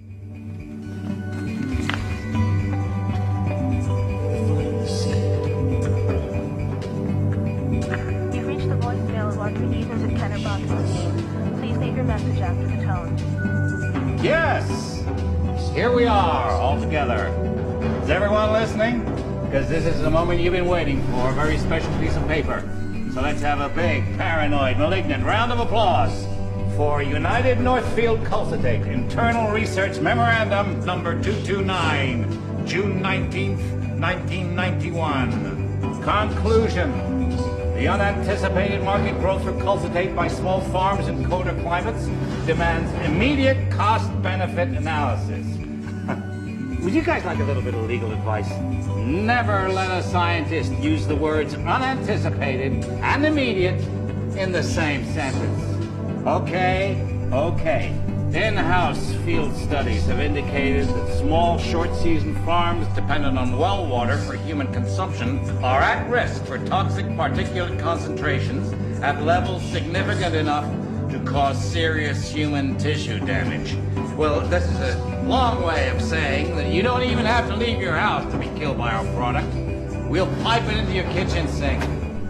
Culcitate's great market advantage that it is tasteless, colorless, and does not precipitate has the potential to mask and intensify these potentially lethal exposures. Now, I love this. Not only is this a great product, it is a superb cancer delivery system. Chemical modifications of the Culcitate product, the addition of a detector molecule such as an odorant or colorant, would require a top-down redesign of the Culcitate manufacturing process. These costs, while assumed to be significant, were not summarized here, which, loosely translated, means it's going to cost a fortune to go back on this, and I'm just an asshole in a lab, so could someone else please make the decision? Clearly, the release of these internal research documents would compromise the effective marketing of Culcitate and must be kept within the protective confines of United Northfield's trade secret language. You don't need me to tell you what that means. Goodbye. Arthur's latest actions prove to be the final straw. Since he's being bugged, this information is going directly back to Karen, and Karen authorizes the hitmen to take drastic measures. Although I do enjoy her interaction with them when discussing this. Not really knowing how to, you know what I mean, have this conversation. Yeah. The two men break into Arthur's loft, kill him, and make it look like a suicide. This scene really struck me. The way it's done, I think, is very specific, not just to show that, oh, these guys are professionals and know what they're doing, but it is so cold and clinical. Yeah, I basically made a note of the cold efficiency of Arthur's murder. These guys, there's no hesitation, no pause, extinguish a life. That's it. I don't even know what they're doing. In minutes. Yeah. Whatever it is that they're putting in his mouth, I don't know at what point that he's dead. Well, I think they're knocking him out, and then they inject him with something between his toes. Yeah. Because there's a pretty good chance that they won't find that or whatever. Like an autopsy. I don't know exactly what the cause of death is going to be because... Well, they call it a drug overdose, right? I can't remember. Okay.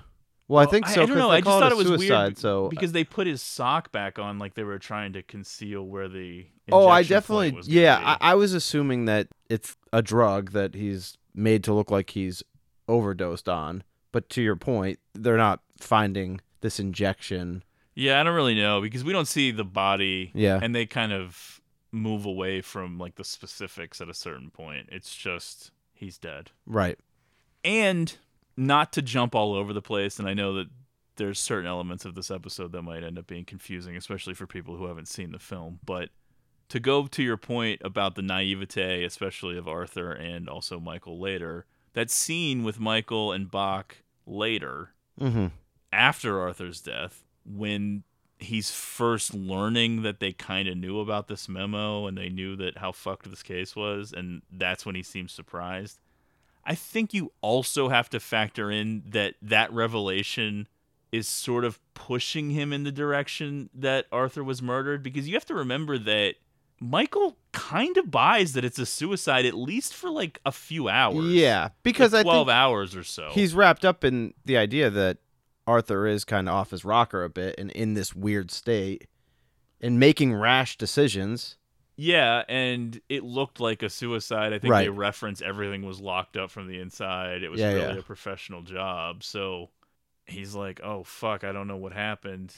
But then I think once the pieces start falling into place, he maybe isn't at that exact moment where he's blaming his coworkers for being in on the death. I don't know that he would think that right then, but he's now on that path where he's like, well, wait a minute. Right. Everyone's seemingly in the know about how fucked up this case was, all this death tied to this chemical. Everyone just was fine with it. And then we were all going to be on part of this cover up. And then all of a sudden Arthur finds out. Now Arthur's dead. And now, wait a minute. Now North wants to settle. And all this different shit starts happening. And he's like, wait a minute. Because it seems like too much is happening at once. And I do think that him thinking about Arthur is part of that naivete. It's not just, oh, I didn't know that we were representing bad people. It's like, how deep is this? Would you be involved with killing Arthur? That's the thoughts that I think Right. are starting to, like, wait a minute, how fucked up is this now? Yeah, maybe this world is a bit darker than I was expecting. And I've been a fringe player. Michael Clayton is a little bit of a midlife crisis, take stock of your life type movie. What path do I want to be on? It's oddly timed because it's right before the big recession. Yeah. Coming around the corner. But we're right at that peak. We're right at a breaking point. We're stuck in an American capitalistic nightmare. It was poignant and powerful in 2007. Here we are, several presidents, and all these years later, it's still poignant and powerful. I think that the story, unfortunately, is very much evergreen. A reminder of how meaningless most things are in the world. We're caught in a rat maze in the pursuit of happiness, where the pursuit itself is so nasty it makes the happiness an impossibility to begin with, which is where Michael Clayton is. Mm-hmm. He's realizing, I'm doing all of this to serve a master, which is money, which is a career, which is a life. But wait a minute, what is the actual cost? And it seems like it's much more than he would have initially thought. And I guess it is sort of what separates the people like Sidney Pollack's character from the people like him. Like, how do you take that next step? How do you become one of those guys? And you have to be a complete sociopath. I know. It really is. Because he's a acting bummer. like he's grieving Arthur as if he's not fucking happy that it happened. I know. I don't know if he knows Arthur was murdered or not. I assume he probably thinks that he was. I would say he suspects it's on He the doesn't table. give a shit because now Arthur doesn't seem like he's a problem It made a big problem go away. However, the situation does not resolve itself quietly after Arthur's death, especially not for Michael, who seems to be the only one cursed with being in a position to see all sides. In the wake of Arthur's demise, the shitstorm he was in the process of kicking up actually seems more complicated now. Michael first becomes suspicious when he discovers that U-North was planning a settlement just a few days before, which is news to him. But then, trying to retrace Arthur's steps and figure out what exactly he was up to, Michael learns that Arthur had booked a flight to New York for Anna, as in, yes, she's literally there in the city at that very moment, not knowing what the fuck is going on because Arthur is dead. Yeah. Sitting in an airport hotel by LaGuardia. What a boring night this was about to be. Good thing Michael showed up. All while Michael is continually being tracked by the hitmen who dispatched of Arthur. Michael goes to Anna's hotel room where she swears she never told anyone of her conversations with Arthur. So this is playing in with the whole, oh, big surprise, they were listening to his conversations. Unless I'm missing something, which I fully admit is possible, because I'm not claiming to be a genius, and this movie is dealing in things that are sometimes a little heady. But it seems like they're acting as if Michael is surprised that he was being bugged by U-North. And I'm like, why would you be that naive? It seems like something they would definitely do. Right. I do think some of the reveals... But then again, let's be fair. Please. We're bringing into it our knowledge of movies. True. Which is not exactly the same thing as the real world. Is it crazy for a company involved in a billion-dollar lawsuit to bug their own lawyer? I don't know. Yeah, it is obviously crazy, but is it unfathomable? Is it something that would shock a guy like Michael Clayton? I don't know. It seems like in a movie like this, it would be the logical if first Michael step. Clayton was watching this movie, he'd be like, why are you shocked? I don't know. It's hard to gauge what is everyday life for these people and what is out of the ordinary. I know, like that's the thing. We act like it's so crazy that he's shocked, but would it be more crazy in a real situation to actually think that that's happening? Yeah. Is there any scenario where I was like, dude, they fucking bugged your phone? Yeah. Where you'd be like, oh yeah, that makes sense. You'd be like, who? Of course. Why didn't I think of that? How would they even do that? Yeah. It is weird. How much of the stuff that happens in movies is going on in the real world all the time? I don't know where that line, when one starts and ends. Well, I do think that you're bringing with you your knowledge of those 70s paranoia thrillers, of different types of these. Oh, yeah. So everyone's phone movies. is bugged all the time. Then. And in those scenarios, they never fixate on like, oh, I'm shocked my phone is bugged. Yeah. So we become conditioned to think like, yeah, of course they would do that. Right. But this is treated like a reveal because he's like really hammering Anna on this. Like, you never told anyone. I know. And then it almost made me feel like I was missing what's supposed to be like a shock. Yeah, that's what I mean. Like, I could be wrong, but it seems like that's what they're implying is Agreed. like, it's so surprising that that's how they found out that he was talking to Anna.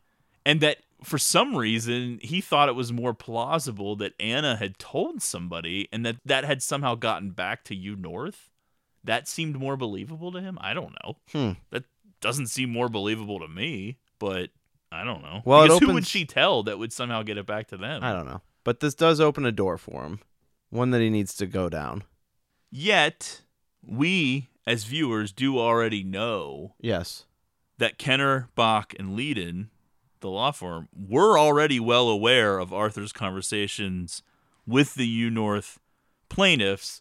So, in a sense, when Anna confirms that she never told anyone, this is, I guess, your connection to how deep his own company is in this, and that plays into what I was saying before with the pieces falling into place. So if they've told his own law firm, hey, we're listening to this fucking maniac and he's talking to the plaintiff, you got to get a hold of this, you could make that connection then that they would be aware that Arthur's life is in imminent danger. Yes. They never really say that, and Clayton never confronts anyone, but you can kind of put those pieces together. I think so. With the help of his brother Gene, a police officer, a different brother, not the restaurant one, Michael breaks into Arthur's sealed apartment. Inside, he finds champagne and 2 glasses in the refrigerator, a copy of Realm and Conquest, the fantasy novel beloved by Michael's son, with several pages highlighted and annotated by Arthur, plus a receipt from a photocopy shop. When he's in Eden's loft, looking through the copy of Realm and Conquest, the artwork of the horse on the hill was added through CGI, as it was recommended to be a reason for Clayton to pull over and walk up the hill in the very early shot with the horses. According to the commentary track, the editor was pushing for 3 horses in the photo, as just one wouldn't be enough for viewers to get the reference. This was something I was seeing online recurring as a thing that people missed. And wow, it really wouldn't have occurred to me the first time watching it that that's why he got out of the car. Okay. But I guess I wasn't really paying that close attention to what was on the page of this book. I did make the connection. I'm like, oh, okay. I get it now. Well, yeah, I got it this time. Okay. Going slowly and doing the notes. But yeah, the first time I watched it, it didn't really even occur to me. I guess I didn't really need a reason. Yeah, that's true. His life was fucked up. I'm going to go talk to those horses. see how they're feeling about life right now. Go talk to those horses. What's up, horses? Yeah. I'd be afraid if I tried to just get out and go like approach horses that I'd just get like kicked in the face and be dead immediately. Like Don Draper's dad. Well, they do have those bridles on, so they're not like wild horses. That's true. But even if you take away the visual cue as to why, I think that it is a very jarring moment because most of the movie takes place in the urban jungle. It's New York City. It's disconnected. And it doesn't take a fucking genius to put together like horses, wild horses, horses on a hillside. Horses are free. They stand in for freedom, the freedom he doesn't have anymore. Mm-hmm. He's been trapped in this life that he doesn't want. His life is just sort of turned into a disaster. But not only does it suck and does he owe this money, and the restaurant failed, but, oh, well, now I'm kind of complicit in a coworker's murder because I've got involved in this stupid bullshit and I didn't realize how dark this whole thing was. Well, and we didn't talk about it, but there's sort of like a key detail about his past that I think gives you a little insight about the life or the path that he was on when Karen talks about his position at the firm and they look at his history and he kind of started off as like a low-level like criminal prosecutor. Yeah. And obviously his path has led him far from that. Well, Bach references that too. Yeah, yeah. He's like, I don't want to hear the fucking glory days because it probably wasn't as good as you say it was anyway or whatever. Which is always true. The hitmen, still trailing Michael, call 911 as he enters the apartment. He is caught and arrested for trespassing, but Brother Gene bails him out. Using the receipt, Michael discovers that Arthur ordered 3,000 copies of the confidential U-North memo. The hitmen also obtain a copy, which they run and give to Karen. So now Michael has made himself a problem for them. Mm-hmm. His detective work is making him look like a problem before he's even realized all of the reasons he is actually problematic. Yes. In other words, him doing this has made him look suspicious before he's even realized what he's looking for or what could be suspicious. He still hasn't fully grasped what has happened. It's not until he actually sees the memo that he starts piecing this all together.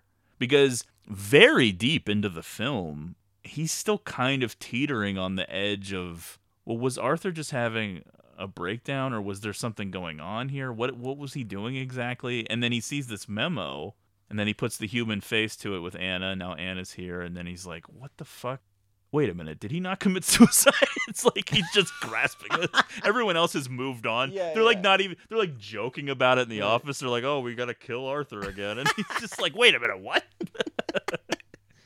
Even the secretaries are like laughing about it. It's a weird quality for the fixer type character because it always seems like those guys in the movies have a perspective that everybody else doesn't have. Yeah, but you're also bringing in your movie prejudiced movie knowledge as to who he would be, and you're kind of making a judgment, but you're not also realizing that a firm like this probably has a few guys that do this, and maybe he's at the level where he handles stuff that is a little bit more within the law. Now, it might be like bending the law. It might be like adjusting the law, whatever you have to do. But he's not going to the murder level. Yeah. But it is possible that there are people at the firm who would be on that level. They do have a wolf on staff. It just depends. We don't know. He's just a guy who is able to show up and very quickly and efficiently handle things. But the level to which he's willing to go doesn't seem to be, let's hire hitmen. Right. Or anything like that. It's, let's assess the situation quickly. What are our options? What can we do? Let's stay calm. Let's figure this out. Yes. That kind of a thing. The prevailing wisdom eventually turns to, well, Michael must be blackmailing the firm with knowledge he's gained via Arthur. Why else is he suddenly asking for $80K? So, believing Michael is blackmailing them, Marty offers a renewed contract plus the $80,000 Michael asked for on the condition that he sign a non-disclosure agreement. It's made abundantly clear that Marty and other higher-ups were already well aware of U-North's cover-up and were from the very beginning. Michael takes the money, pays off Timmy's restaurant debt, and then goes to play poker, and we've circled back to the start. So now we know why he asked for the extra $5K. Right. He had to pay $75 to the guy who was from The Wire. Yep. The Greek guy. And then he took that other $5K and he's like, well, I'm going to hop back on this train. I know. He's basically breaking even with life now and immediately lining himself up for another bad decision. But look, it looks like he's got some willpower at this point. I mean, he only plays a couple hands, sneaks in a couple hands before he has to go make a work trip. I miss my kid's party. Yeah. So now we're seeing this all again for the second time, but what we didn't see the first time around was these hitmen, the two guys who killed Arthur, rigging Michael's car with a bomb while he's inside playing poker. The hitmen pursue as Michael heads upstate to handle the hit and run from the beginning, trying to find the right moment to detonate the bomb. They were rushed, and so they aren't sure if it was put in right. I don't know. They try to come up with a bunch of excuses as to why they don't just push the fucking thing, and it just ends with him in it. Yeah. They have to come up with all these things like, well, weren't sure if it got in there right because they got rushed, and then it doesn't seem to be working, and then they don't know where he is. I think they're looking for a secluded area. They want to guarantee that he's by himself. Mm-hmm. They wanted this to be as quiet and as contained as possible. As we already saw, Michael drives past some horses in a field, reminiscent of the picture in Realm and Conquest, and so he stops the car, getting out to approach them. While he's in the field, the bomb detonates. And it's sort of like the explosion in Roadhouse, where it's multiple bombs going You off. see that in a lot of things. Right. The second explosion. Yeah. Roadhouse.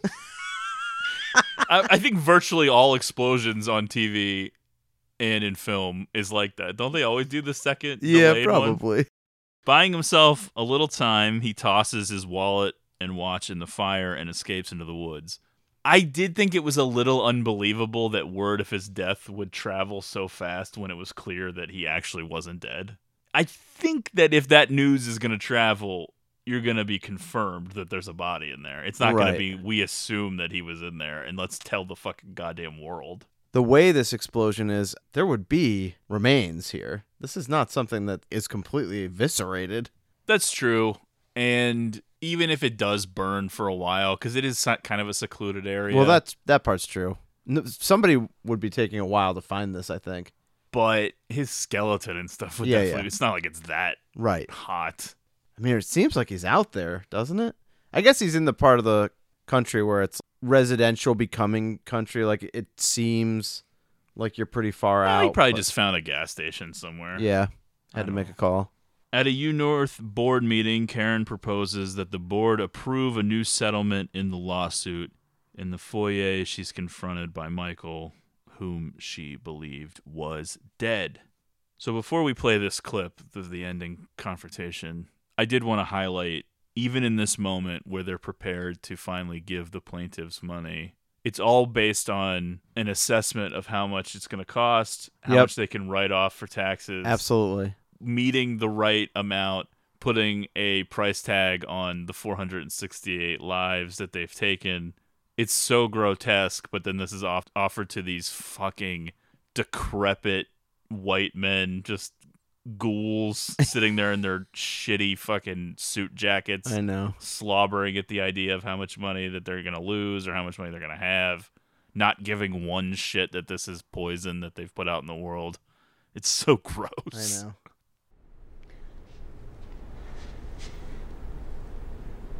How'd it go in there? Pretty freaky, huh? You see Arthur? He's wandering around here somewhere. I'm kidding. Lighten up. You got one of these? It's a great memo. It's an oldie but a goodie. I got your heart racing, don't I? I don't know what the hell it is you think you're doing. What do you think I'm doing? The suit's over. We have a deal. Whatever that is, it's meaningless at this point. You think? I must have gotten it wrong. I thought you had a tentative proposal. I didn't realize you'd signed all those checks. It's a drag. I got 1,000 of these things. What the hell am I going to do with them? I'm calling Marty. Good. Good. Do it.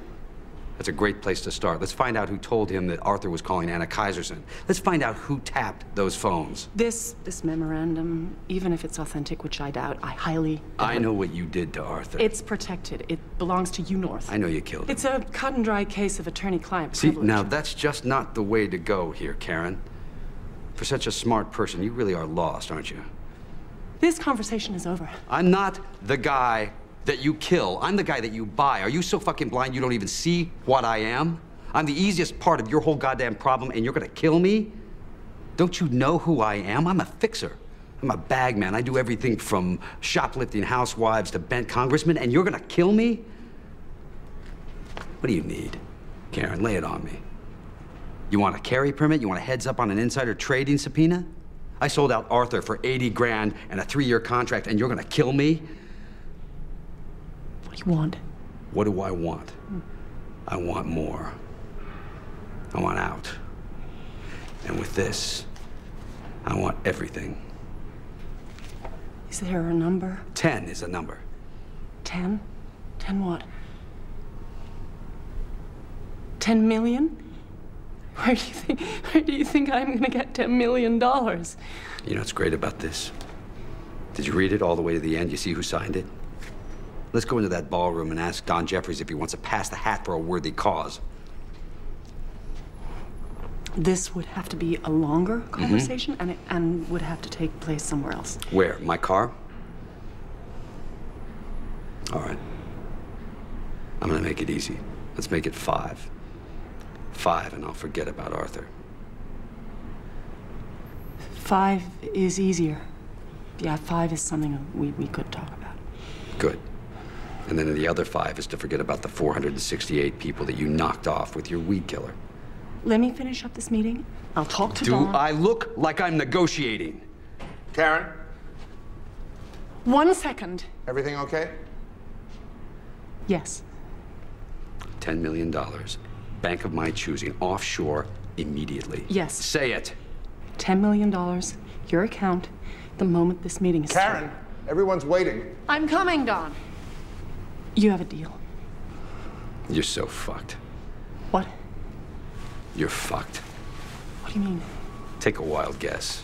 Is there a problem? I don't understand. Here, let me get a picture while I'm at it. You don't want the money? No, you keep the money. You're gonna need it. Is this fellow bothering you? I don't know. Am I bothering you? Karen, I've got a whole board waiting in there. What the hell's going on? Who are you?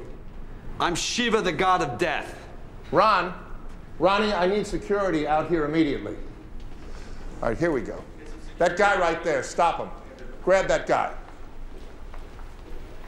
What are you doing? We're detectives with the NYPD. All right, come to the back with us and we'll explain everything. Check on her, make sure she doesn't need medical attention. Guys, go to the hold that there. Nobody leaves. Have you guys cover every exit. Is there anything better than the "you thought I was dead, but surprise, I'm not"? Is that the best thing in the world? I mean, this whole sequence. I'm saying in general. Yeah.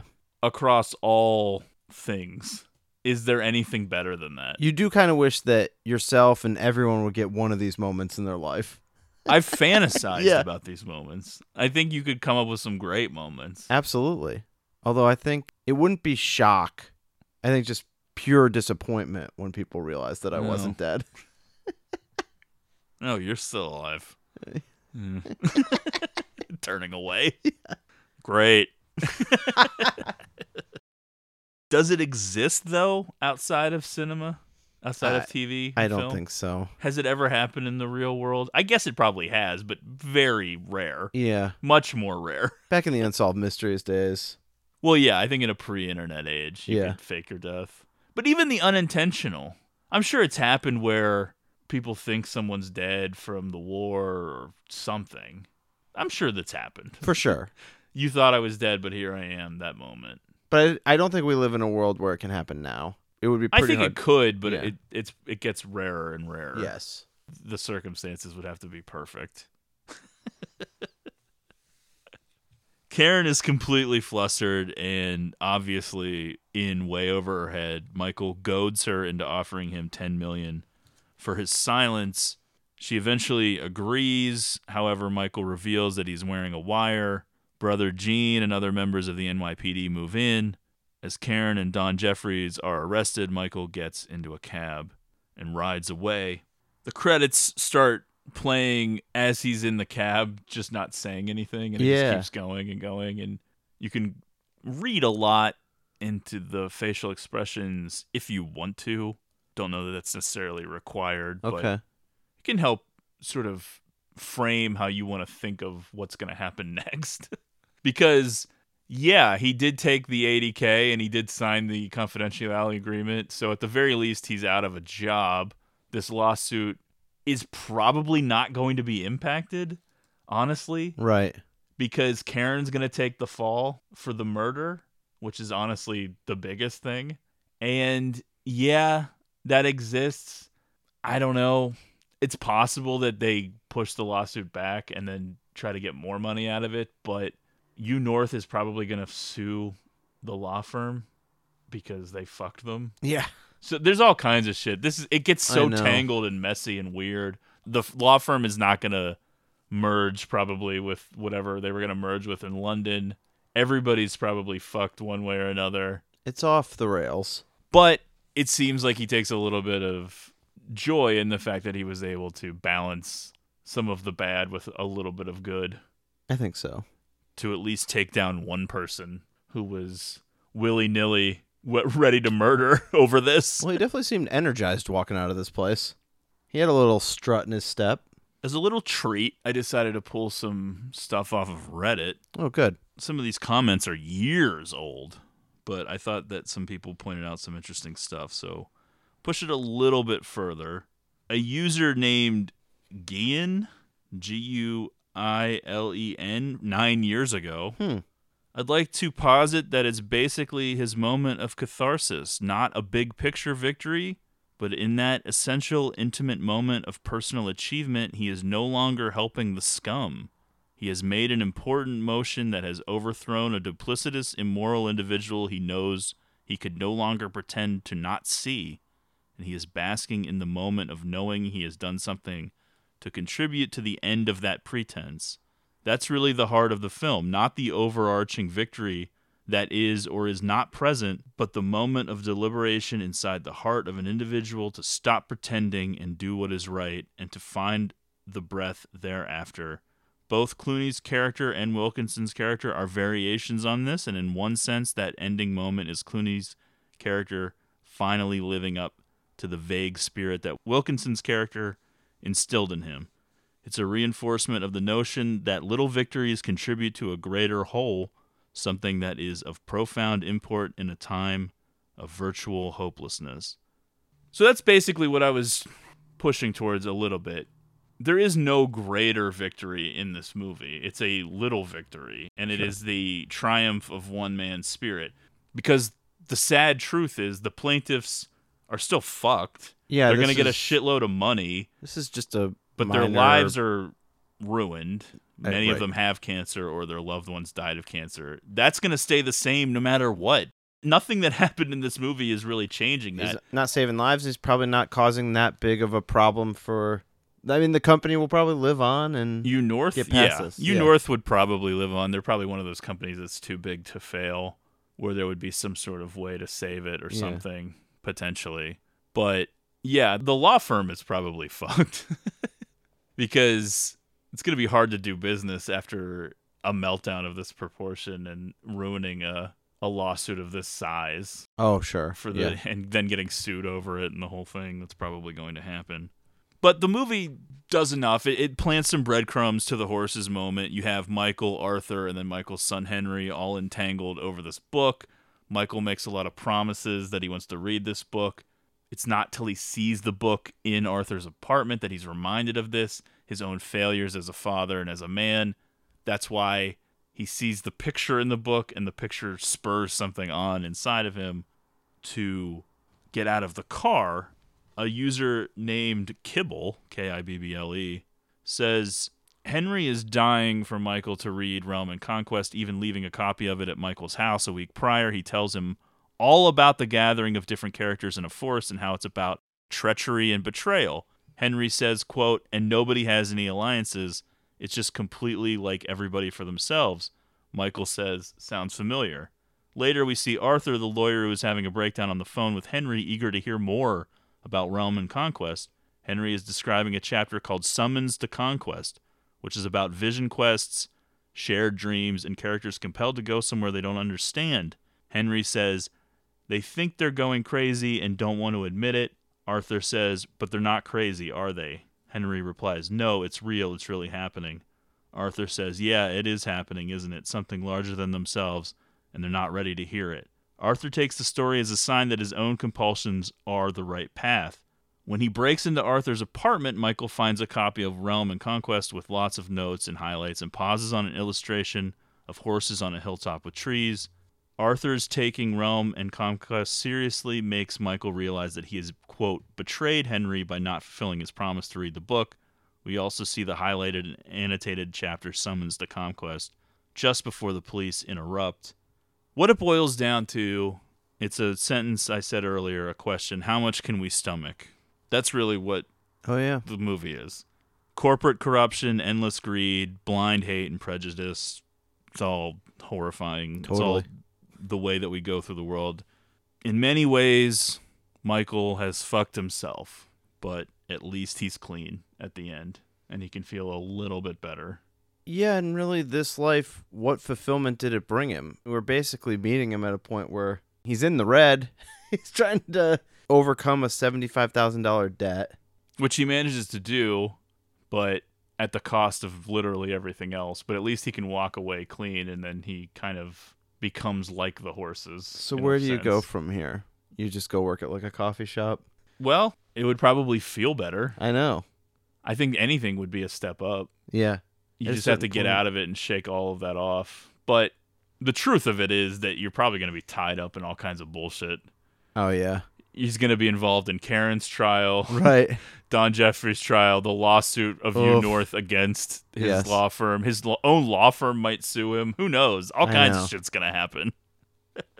Thank you to Aaron for the listener request. This was a fun one, a little bit different vibe than some of the movies we've been doing recently. So yeah, kind Aaron, of a cool change of pace. I'm officially a Michael Clayton guy now. So yeah, check it out on HBO Max if you haven't already seen it. I think it's a movie that holds up insanely well. Definitely. There's a few moments where you're like, oh, these cell phones are out of date or whatever, but you're mostly looking at it and thinking this could be today. Sure. There's really nothing too dated about it. It fits in right with the world we're living in now. Absolutely. Unfortunately. Anyway, so check that out. If you have a listener request of your own and would like us to cover that topic on a future episode, reach out.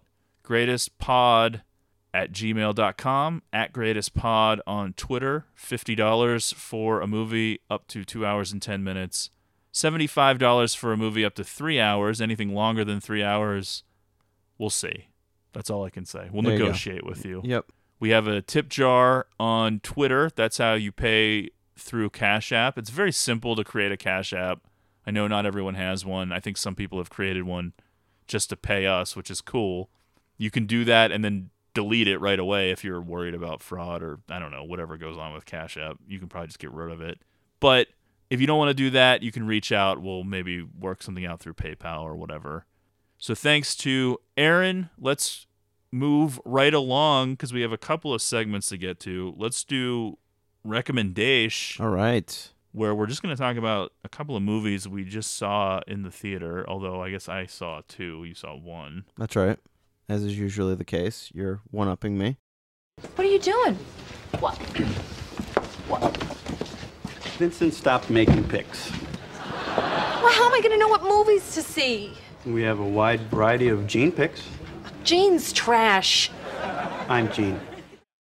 Well, I went Saturday and Sunday to the local cinemas. Seems like months might go by where I can't be bothered, and then all of a sudden there's several releases all at once that I want to see. It's good. It always feels good to be getting use out of our memberships down there. Yeah. I think this is the comeback. I'm going to start going again. Indiana Jones right around the corner. Okay. Anywho, I saw Evil Dead Rise, the new entry in the Evil Dead franchise. And I did realize something in the aftermath in the parking lot discussing it, where I basically said, this is the life of a horror fan now, and you just have to embrace it. Are there movies that are not part of franchises? Yes. But a big part of being a horror fan is seeing Scream 6 and thinking, well, that was good enough. I would definitely see a Scream 7. Seeing Evil Dead Rise, saying, well, that was good enough. I would probably see another Evil Dead. And then it just keeps going forever. Right. They got you. You have to embrace it and get over the fact that you're living in a world of sequels, remakes, requels, reboots, reimaginings, whatever. Right. Yep.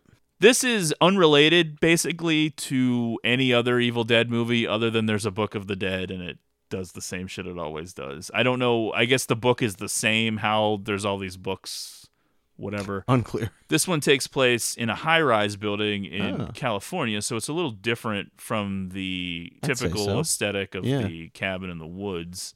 I ultimately did like the film. I know that not everyone has loved it. It's kind of gotten mixed reviews, I guess. I will say the first 15 to 20 minutes is kind of boring. I was getting a little nervous, thinking like, I don't know about this. But at the end of the day, it just felt fun to be in a crowded movie theater for a movie this grim, bloody, gross. Yeah. In a way that's also funny because it's so absurd sometimes, the shit that they're doing. Would I have preferred all of the shit in this movie to be done practically rather than the endless CGI? Yes, but I'm not going to be unreasonable. I know that that's not going to happen, so I'm not going to cry about it anymore. I was telling you, it's weird to me that the thing that's become sort of the legacy of Evil Dead and what seems like people want to make in these newer versions is the thing that they hone in on is the violence. Yeah. Well, the originals are also insanely violent and bloody, but they feel different because it's so DIY. There's a campiness to it. Yeah, because it's so handmade. Right. The whole thing feels very handmade. And so it's a different... And then you get into the comedic stuff in Evil Dead 2 and then Army of Darkness. But even like the first one, which is not that, which myself and you both prefer, so atmospheric. Yeah, I will say that the new ones don't really have that same atmosphere, but that's also partially because it's shot digitally in a CGI world and that whole thing. I did ultimately enjoy the film. It gets very gross and funny and bloody, and it doesn't pull any punches, and it's not like Scream 6, where at the end of the movie you're like, how did all these people survive? It's kind of the opposite. It's not like saving people for anything, really. It gets pretty grim, and it's 90 minutes of just gross shit. I probably would have it below the 2013 remake, but they're pretty comparable. Okay. I didn't mind the venue change that much. They keep it sort of like a one location for the most part. Most of it happens in an apartment. Gotcha. A little bit in the hallway, a little bit in the elevator. There's definitely like a Shining homage with an elevator full of blood, and there's some stuff in the parking garage and whatnot. But it's mostly just in the apartment. And I don't know. I thought it was cool. I'm willing to see more. I don't know how the diehards of the Evil Dead franchise feel about it. I think when we covered the Evil Dead on the show, what was that, 2 years ago? No, last year. Mm-hmm. Well, it'd be about a year and a half ago now. I think I made it clear that although I do like the first one and the remake, I don't really think that the Evil Dead is my franchise because I never really dug that comedic vibe that everyone seems to like about Evil Dead 2. And I think Evil Dead 2 is fun, and I like it. I think Army of Darkness is bad. I don't think it's good at all. So that's where I'm at mentally. If you're more into the Evil Dead 2 Army of Darkness side of things, I don't know if Evil Dead Rise is really going to be for you. I would say, how do you feel about the 2013 remake? Because that's the same More world. comparable. Yeah. Okay. Fair enough. So I would say check it out if you're into Evil Dead and into horror. But if you don't like that kind of stuff, you're not going to like it because it's pretty gross. All right. So then the next night, I went back to the theater. This time, Matt was allowed to be included. For a nice quick outing. The new picture from Ari Aster, Beau is Afraid, starring Joaquin Phoenix. This is probably going to be one of the most polarizing movies ever. You see a lot of half-star and one-star reviews next to 5-star, 4.5-star reviews. Yeah. I think the Rotten Tomatoes score, both the critics and the fans or viewers or whatever, users, also kind of reflects that. I'm sure Cinema Score will be like an F or a D+ because it's one of those kind of movies. I'm telling you right now, this will be in my top 10 of the year. Yeah, I don't know. I think I'm a little more mixed than you, although I knew exactly what to expect. You had no idea what the fuck this even was, really. I thought that he was still operating in the same genre.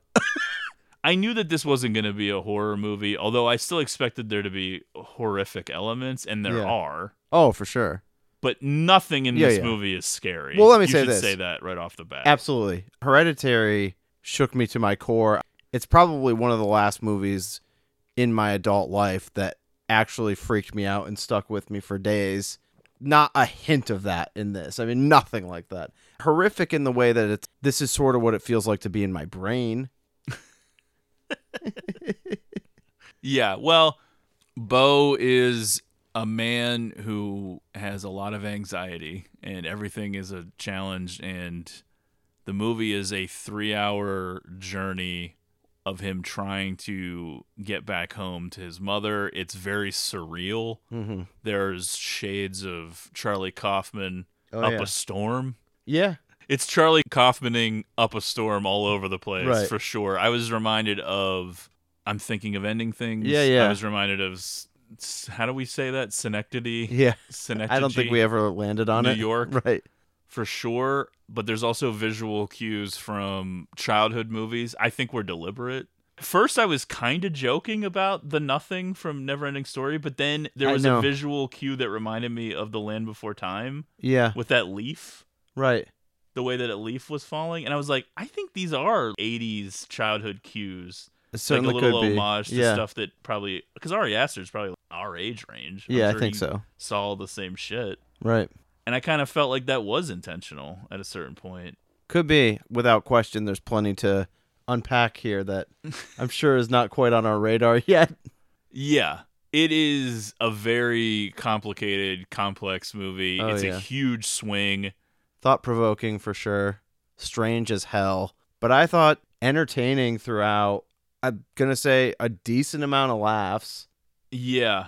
I would say that the last third is a letdown. I think so too. And I am especially with you. the last scene, which sucks. You said it. I did not like the end at all. And not just like the end, like the end sequence, which I think you agree with me on. Yeah, like the final 10 or 15 minutes. But I think the last third of the movie, it starts to not feel as interesting as the first 2/3. I do agree with that. But there's different segments of the film. There's the segment where he's still at his apartment, which is completely insane. And then there's a segment where he's staying in the house of a married couple played by Nathan Lane and Amy Ryan, two people from Only Murders in the Building, by the way. Hmm. They have a teenage daughter as well. That's its own segment, which is also insane, but then that morphs into his journey in the woods, which involves an animated kind of segment of the film. Yeah, which is interesting, but I thought that went on a little too long. That went on a little long, and then everything after that, even though after that you do get the great Parker Posey nudity, which is shocking and unbelievable and its great. own experience. Yeah. Everything at that point, it got... you walk that line, and I think that everyone who dabbles in surreal stuff, whether you're a master at it like David Lynch or you're dipping your toes in it for the first time, which I wouldn't say that Ari Aster is dipping his toes in it. There's definitely surreal elements in his other films, but this is his most surreal. Oh, absolutely. And sometimes it just gets a little bit too much, and I think that if I'm being 100% honest, I don't really know what to make of the last hour of the film. I have no idea what's supposed to be real or not anymore. I know. And well, you could say that through its entirety, but yeah, really... you can. You definitely can, but you feel like you know what's not real for a while. Yeah. And then you start, as you go on, that gets harder and harder, and then it reaches a point where there's stuff that happens in that last hour where I'm kind of like, okay. Yeah. The discovery in the attic... that almost made me like want to be like, all right. I know. That felt very A24 to me. Yeah. Which it was an A24 movie, but I was like, oh god. I don't want to give away specific spoilers or anything, but I think it's worth checking out. Oh, I don't know definitely. if people are going to have the patience to actually go to the theater for this. That is tough. The fact that it was an IMAX is completely insane. I know. So that was a fun experience, though. That was the first time I was in an IMAX theater in quite a while. Because it's been more the Dolby. Although I if do we go think to the IMAX at AMC kind of stinks. Yeah. Compared to the old Cinemark. Pittsburgh Mills one. Yeah. Yeah. But whatever. Yeah. It's definitely one that people are going to discover when it hits streaming. I don't know where I guess A24 a lot of times goes through Showtime, so it may end up on Paramount Plus or something. Mm-hmm. But when this hits streaming, there's going to be a second wave of people fucking debating this movie because right now everyone's sort of all over the map. Well, with it's it. definitely one of those movies that's like, listen, anybody that says this is too fucking weird for me, I can't get into this, I think this stinks, I'm never going to argue with that person. You know what I mean? Of course. Lindsay is what you're talking about. I'm sure that was a fun ride home. Yeah, she had a fun time with it too. Although there were definitely parts during the movie where she looked over and was just like, what the fuck is this? I happened to listen to a podcast where someone had seen it, and it's a podcast that I trust for a lot of movie stuff. And I will say that he probably did give away a little bit too much because I did know the vibe. Like, nothing really surprised me about it. I kind of knew what to expect beat by beat in a way without specific spoilers, but like I kind of knew everything about it to a certain extent, including the Parker Posey stuff, which I made sure not to spoil for you because I was like fell out of my Matt's chair. Definitely going to be into this. Yeah. Well, this was basically like a Barbarian experience for me where I went in really not knowing what it was going to be like. Yeah. And that was a fun way of experiencing it. I don't know what people are going to think of it. He also has the curse of making 2 horror films for his first 2 films, which means you're a horror director, whether you're directing horror or not, which means that there's going to be a lot of people that see the movie and be like, this is fucking stupid. This isn't scary. And they're judging it by that. Yeah. Because that's what they think it's going to be. And there are parts of the film which make you think it is kind of a horror movie. I know. It's not. But there's enough DNA there where if someone's expecting it to be horror and then they see that, they're going to think this is a shitty horror movie. They're not going to think, oh, this isn't a horror movie. Right. Although there are a lot of laughs where the audience was laughing. Yeah, there's an absurdity to it and everything, and you have to chuckle to play it. I guess the only thing I was thinking was, holy shit, between Hereditary and Beau is Afraid, imagine being Ari Aster's mother. I'm assuming that they have some sort of a weird relationship. Or, yeah, it does seem like I don't that know if comes his across parents in his are films. alive or what. Yeah. But this was such a fucking specific feeling. I know. Thing. I saw some people on Letterboxd who gave it terrible reviews and being like, he should have just had a conversation with his mother instead of making this. Which I always think it's funny because I'm like, well, that's sort of the whole point of art is to be able to do that kind of Express stuff. something, yeah. Yeah. Well, most Letterboxd users don't understand art or anything about it. Yeah, so Evil Dead Rise, Beau is Afraid, both in theaters now. I would say check them both out. There's other stuff I want to see too, but man, they just make it real fucking hard these days. Every movie theater seems like they're only open for like 6 hours a day around here. I You have know. to time it all right now. It's a sad state of affairs. We used to be spoiled. We didn't know how good we had it 10 years ago I when know. you could just go to a movie at any time and never, like, if we wanted to go tonight, right now, it's 10:44 on a Monday night. 20 years ago, Oh, yeah. we could go to that same theater we go to all the time now that closes at like 7 o'clock. There would be like an 11:30 on a Monday night. Yeah. Definitely. And now, I'm not saying that there should be, because if you don't have the employees, and I doubt there would be an audience for it, but it makes it harder for us. I know. Not that we're trying to go at 10:45, but if we want to go at 7 to see the Air Jordan movie, Yeah. we can't fucking do it at our theater. We'll just go to a theater and go to sleep if we're going at 10:45. Folks. Okay, so do we want to do a mailbag I think segment? so, because I did drag this package over here. All right, you go ahead. You go ahead, you keep it secret. But you remember this. When you control the mail, you control information. So this is a first for the program. We're going to do a physical mailbag segment, not an email segment, but Matt has brought a gift for us. Yes, from longtime listener, longtime friend, Keith. Notice Keith hasn't been hitting up that tip jar, though. Yeah. So we decided to do this. I know. A gift for the show. And he texted me and let me know that he was sending me something and said, well, it's for you and Zach, the podcast team. Yeah. And I was like, oh, boy. I hope it's a wallet full of cash. A wide array. I'm thinking that it's not that, but Matt's it opening is a it up box on the with show. multiple packages, and there is a note, so I will read. Did you proofread this note? There's nothing weird in it. I didn't proofread it, no. I just saw that there was a note, and I was like, okay, I think we can do this on the show. So we'll see how this goes. You can cut it out if there's anything weird. Matt and Zach, I hope. Oh, no, it's too weird. We don't know who you are, Keith. I hope this letter finds you well. When I was listening to your recent episode of the pod on Teenage Mutant Ninja Turtles, I was blown away by Zach's rendition of Coming Out of Our Shells. I have fond memories of watching this VHS tape as a child and wanted Zach to have it. So the first thing is this. Oh, no. Turtles Tour VHS, which wow, I still feel like I have a faint memory that maybe I went to this, but the live stage show. I don't know. Let me That I see it. could be making that up. Here. So we have a VHS copy of Teenage Mutant Ninja Turtles, the Coming Out of Their Shells tour, live stage show featuring Shredder and Splinter, the complete Bodacious live 90-minute stage show direct from New York City. Yeah, wow, that's a collector's item. Look, even on the back of this VHS, you can't tell the difference between some of the colors. The two that are the same, though, are red and purple this time. They did really screw that up. Also, so Matt doesn't feel left out, I'm giving Matt a copy of Phantasm on VHS. Oh! Yeah, how about that? Well, Matt, you can hand that to me as well. 'Cause I thought you have definitely that don't one. have a VCR. Yeah, but I thought you have Phantasm already. I don't. That's pretty fucking sweet. Yeah, that's awesome. Sealed. Well, Matt, what are you going to do with that, by the way? Don't worry about it.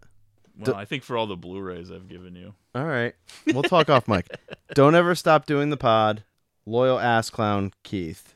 The only way we're going to stop doing the pod is if Matt fucks it up. P.S. I want you guys to arm wrestle for the Jimmy action figure here from Pulp Fiction.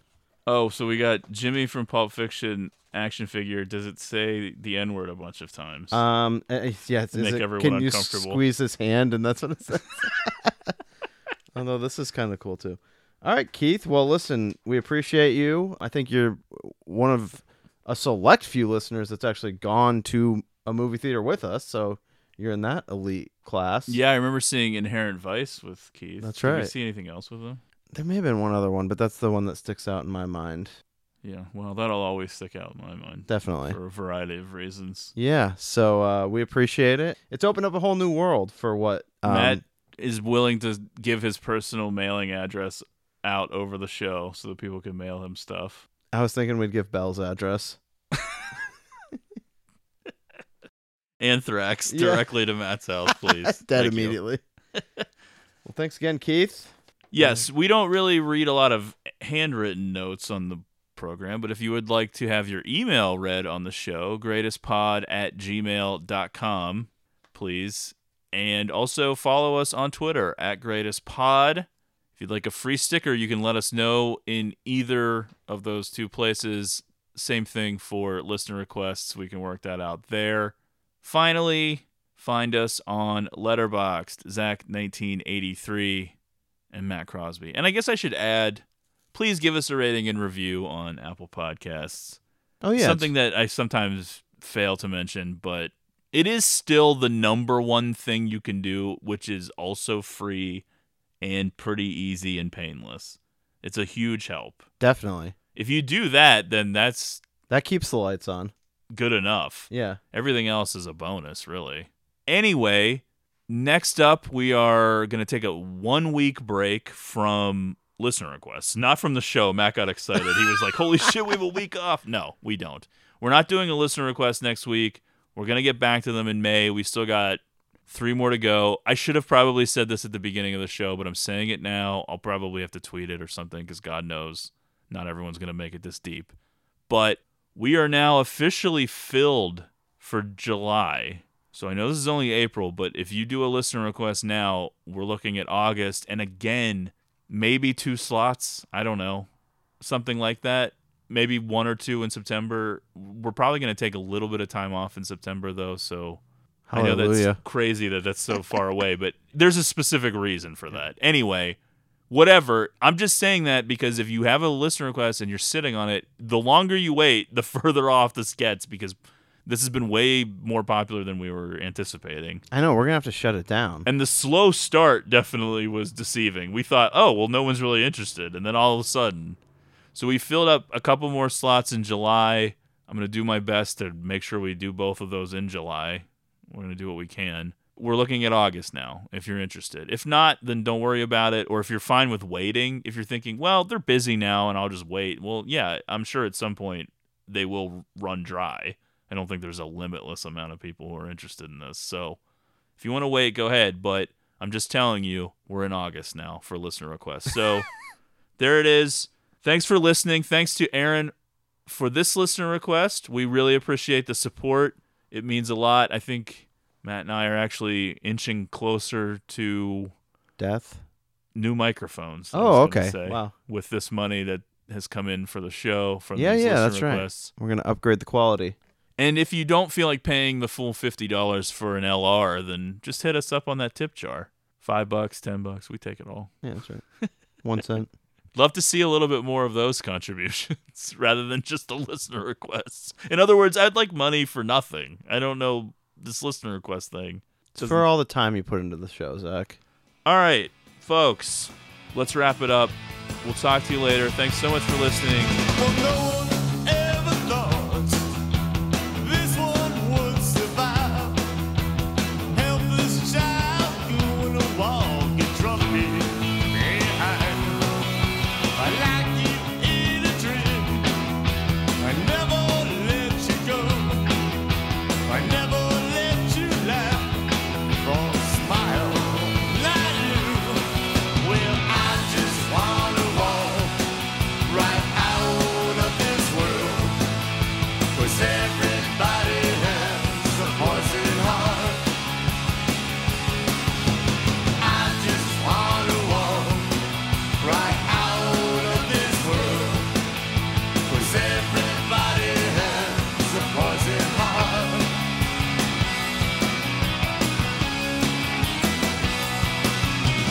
Making friends with the homeless, torn up man. He just kinda smiles, it really shakes me up. There's danger on every corner, but I'm okay. Walking down the street, trying to forget yesterday. Well, I just wanna walk right out of this world, 'cause everybody has a poison heart. I just wanna walk right out of this world, 'cause everybody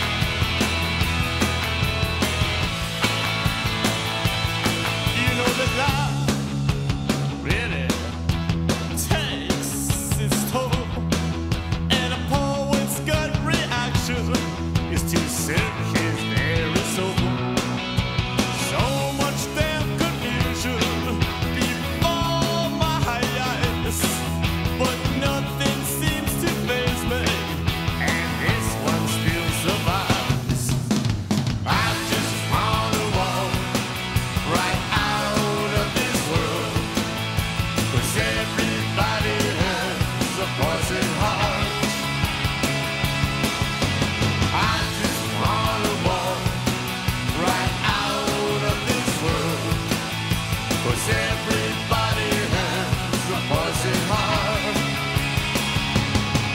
Well, I just wanna walk right out of this world, 'cause everybody has a poison heart. A poison heart. A poison heart. A poison heart. A poison heart. A poison heart. A poison heart. A poison heart.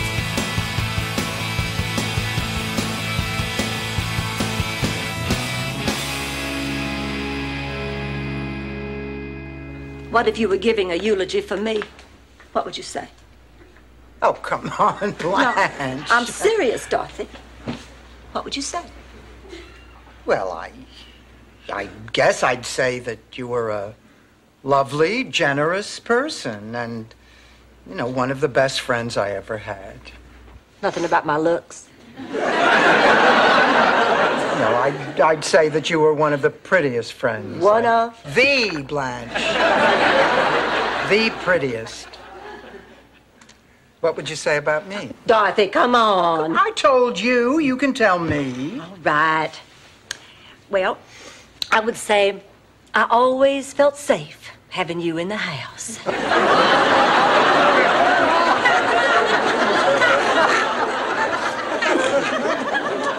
And I would say I always enjoyed talking to you when I'd come home from one of my numerous dates. And I would say I always looked up to you like an older sister.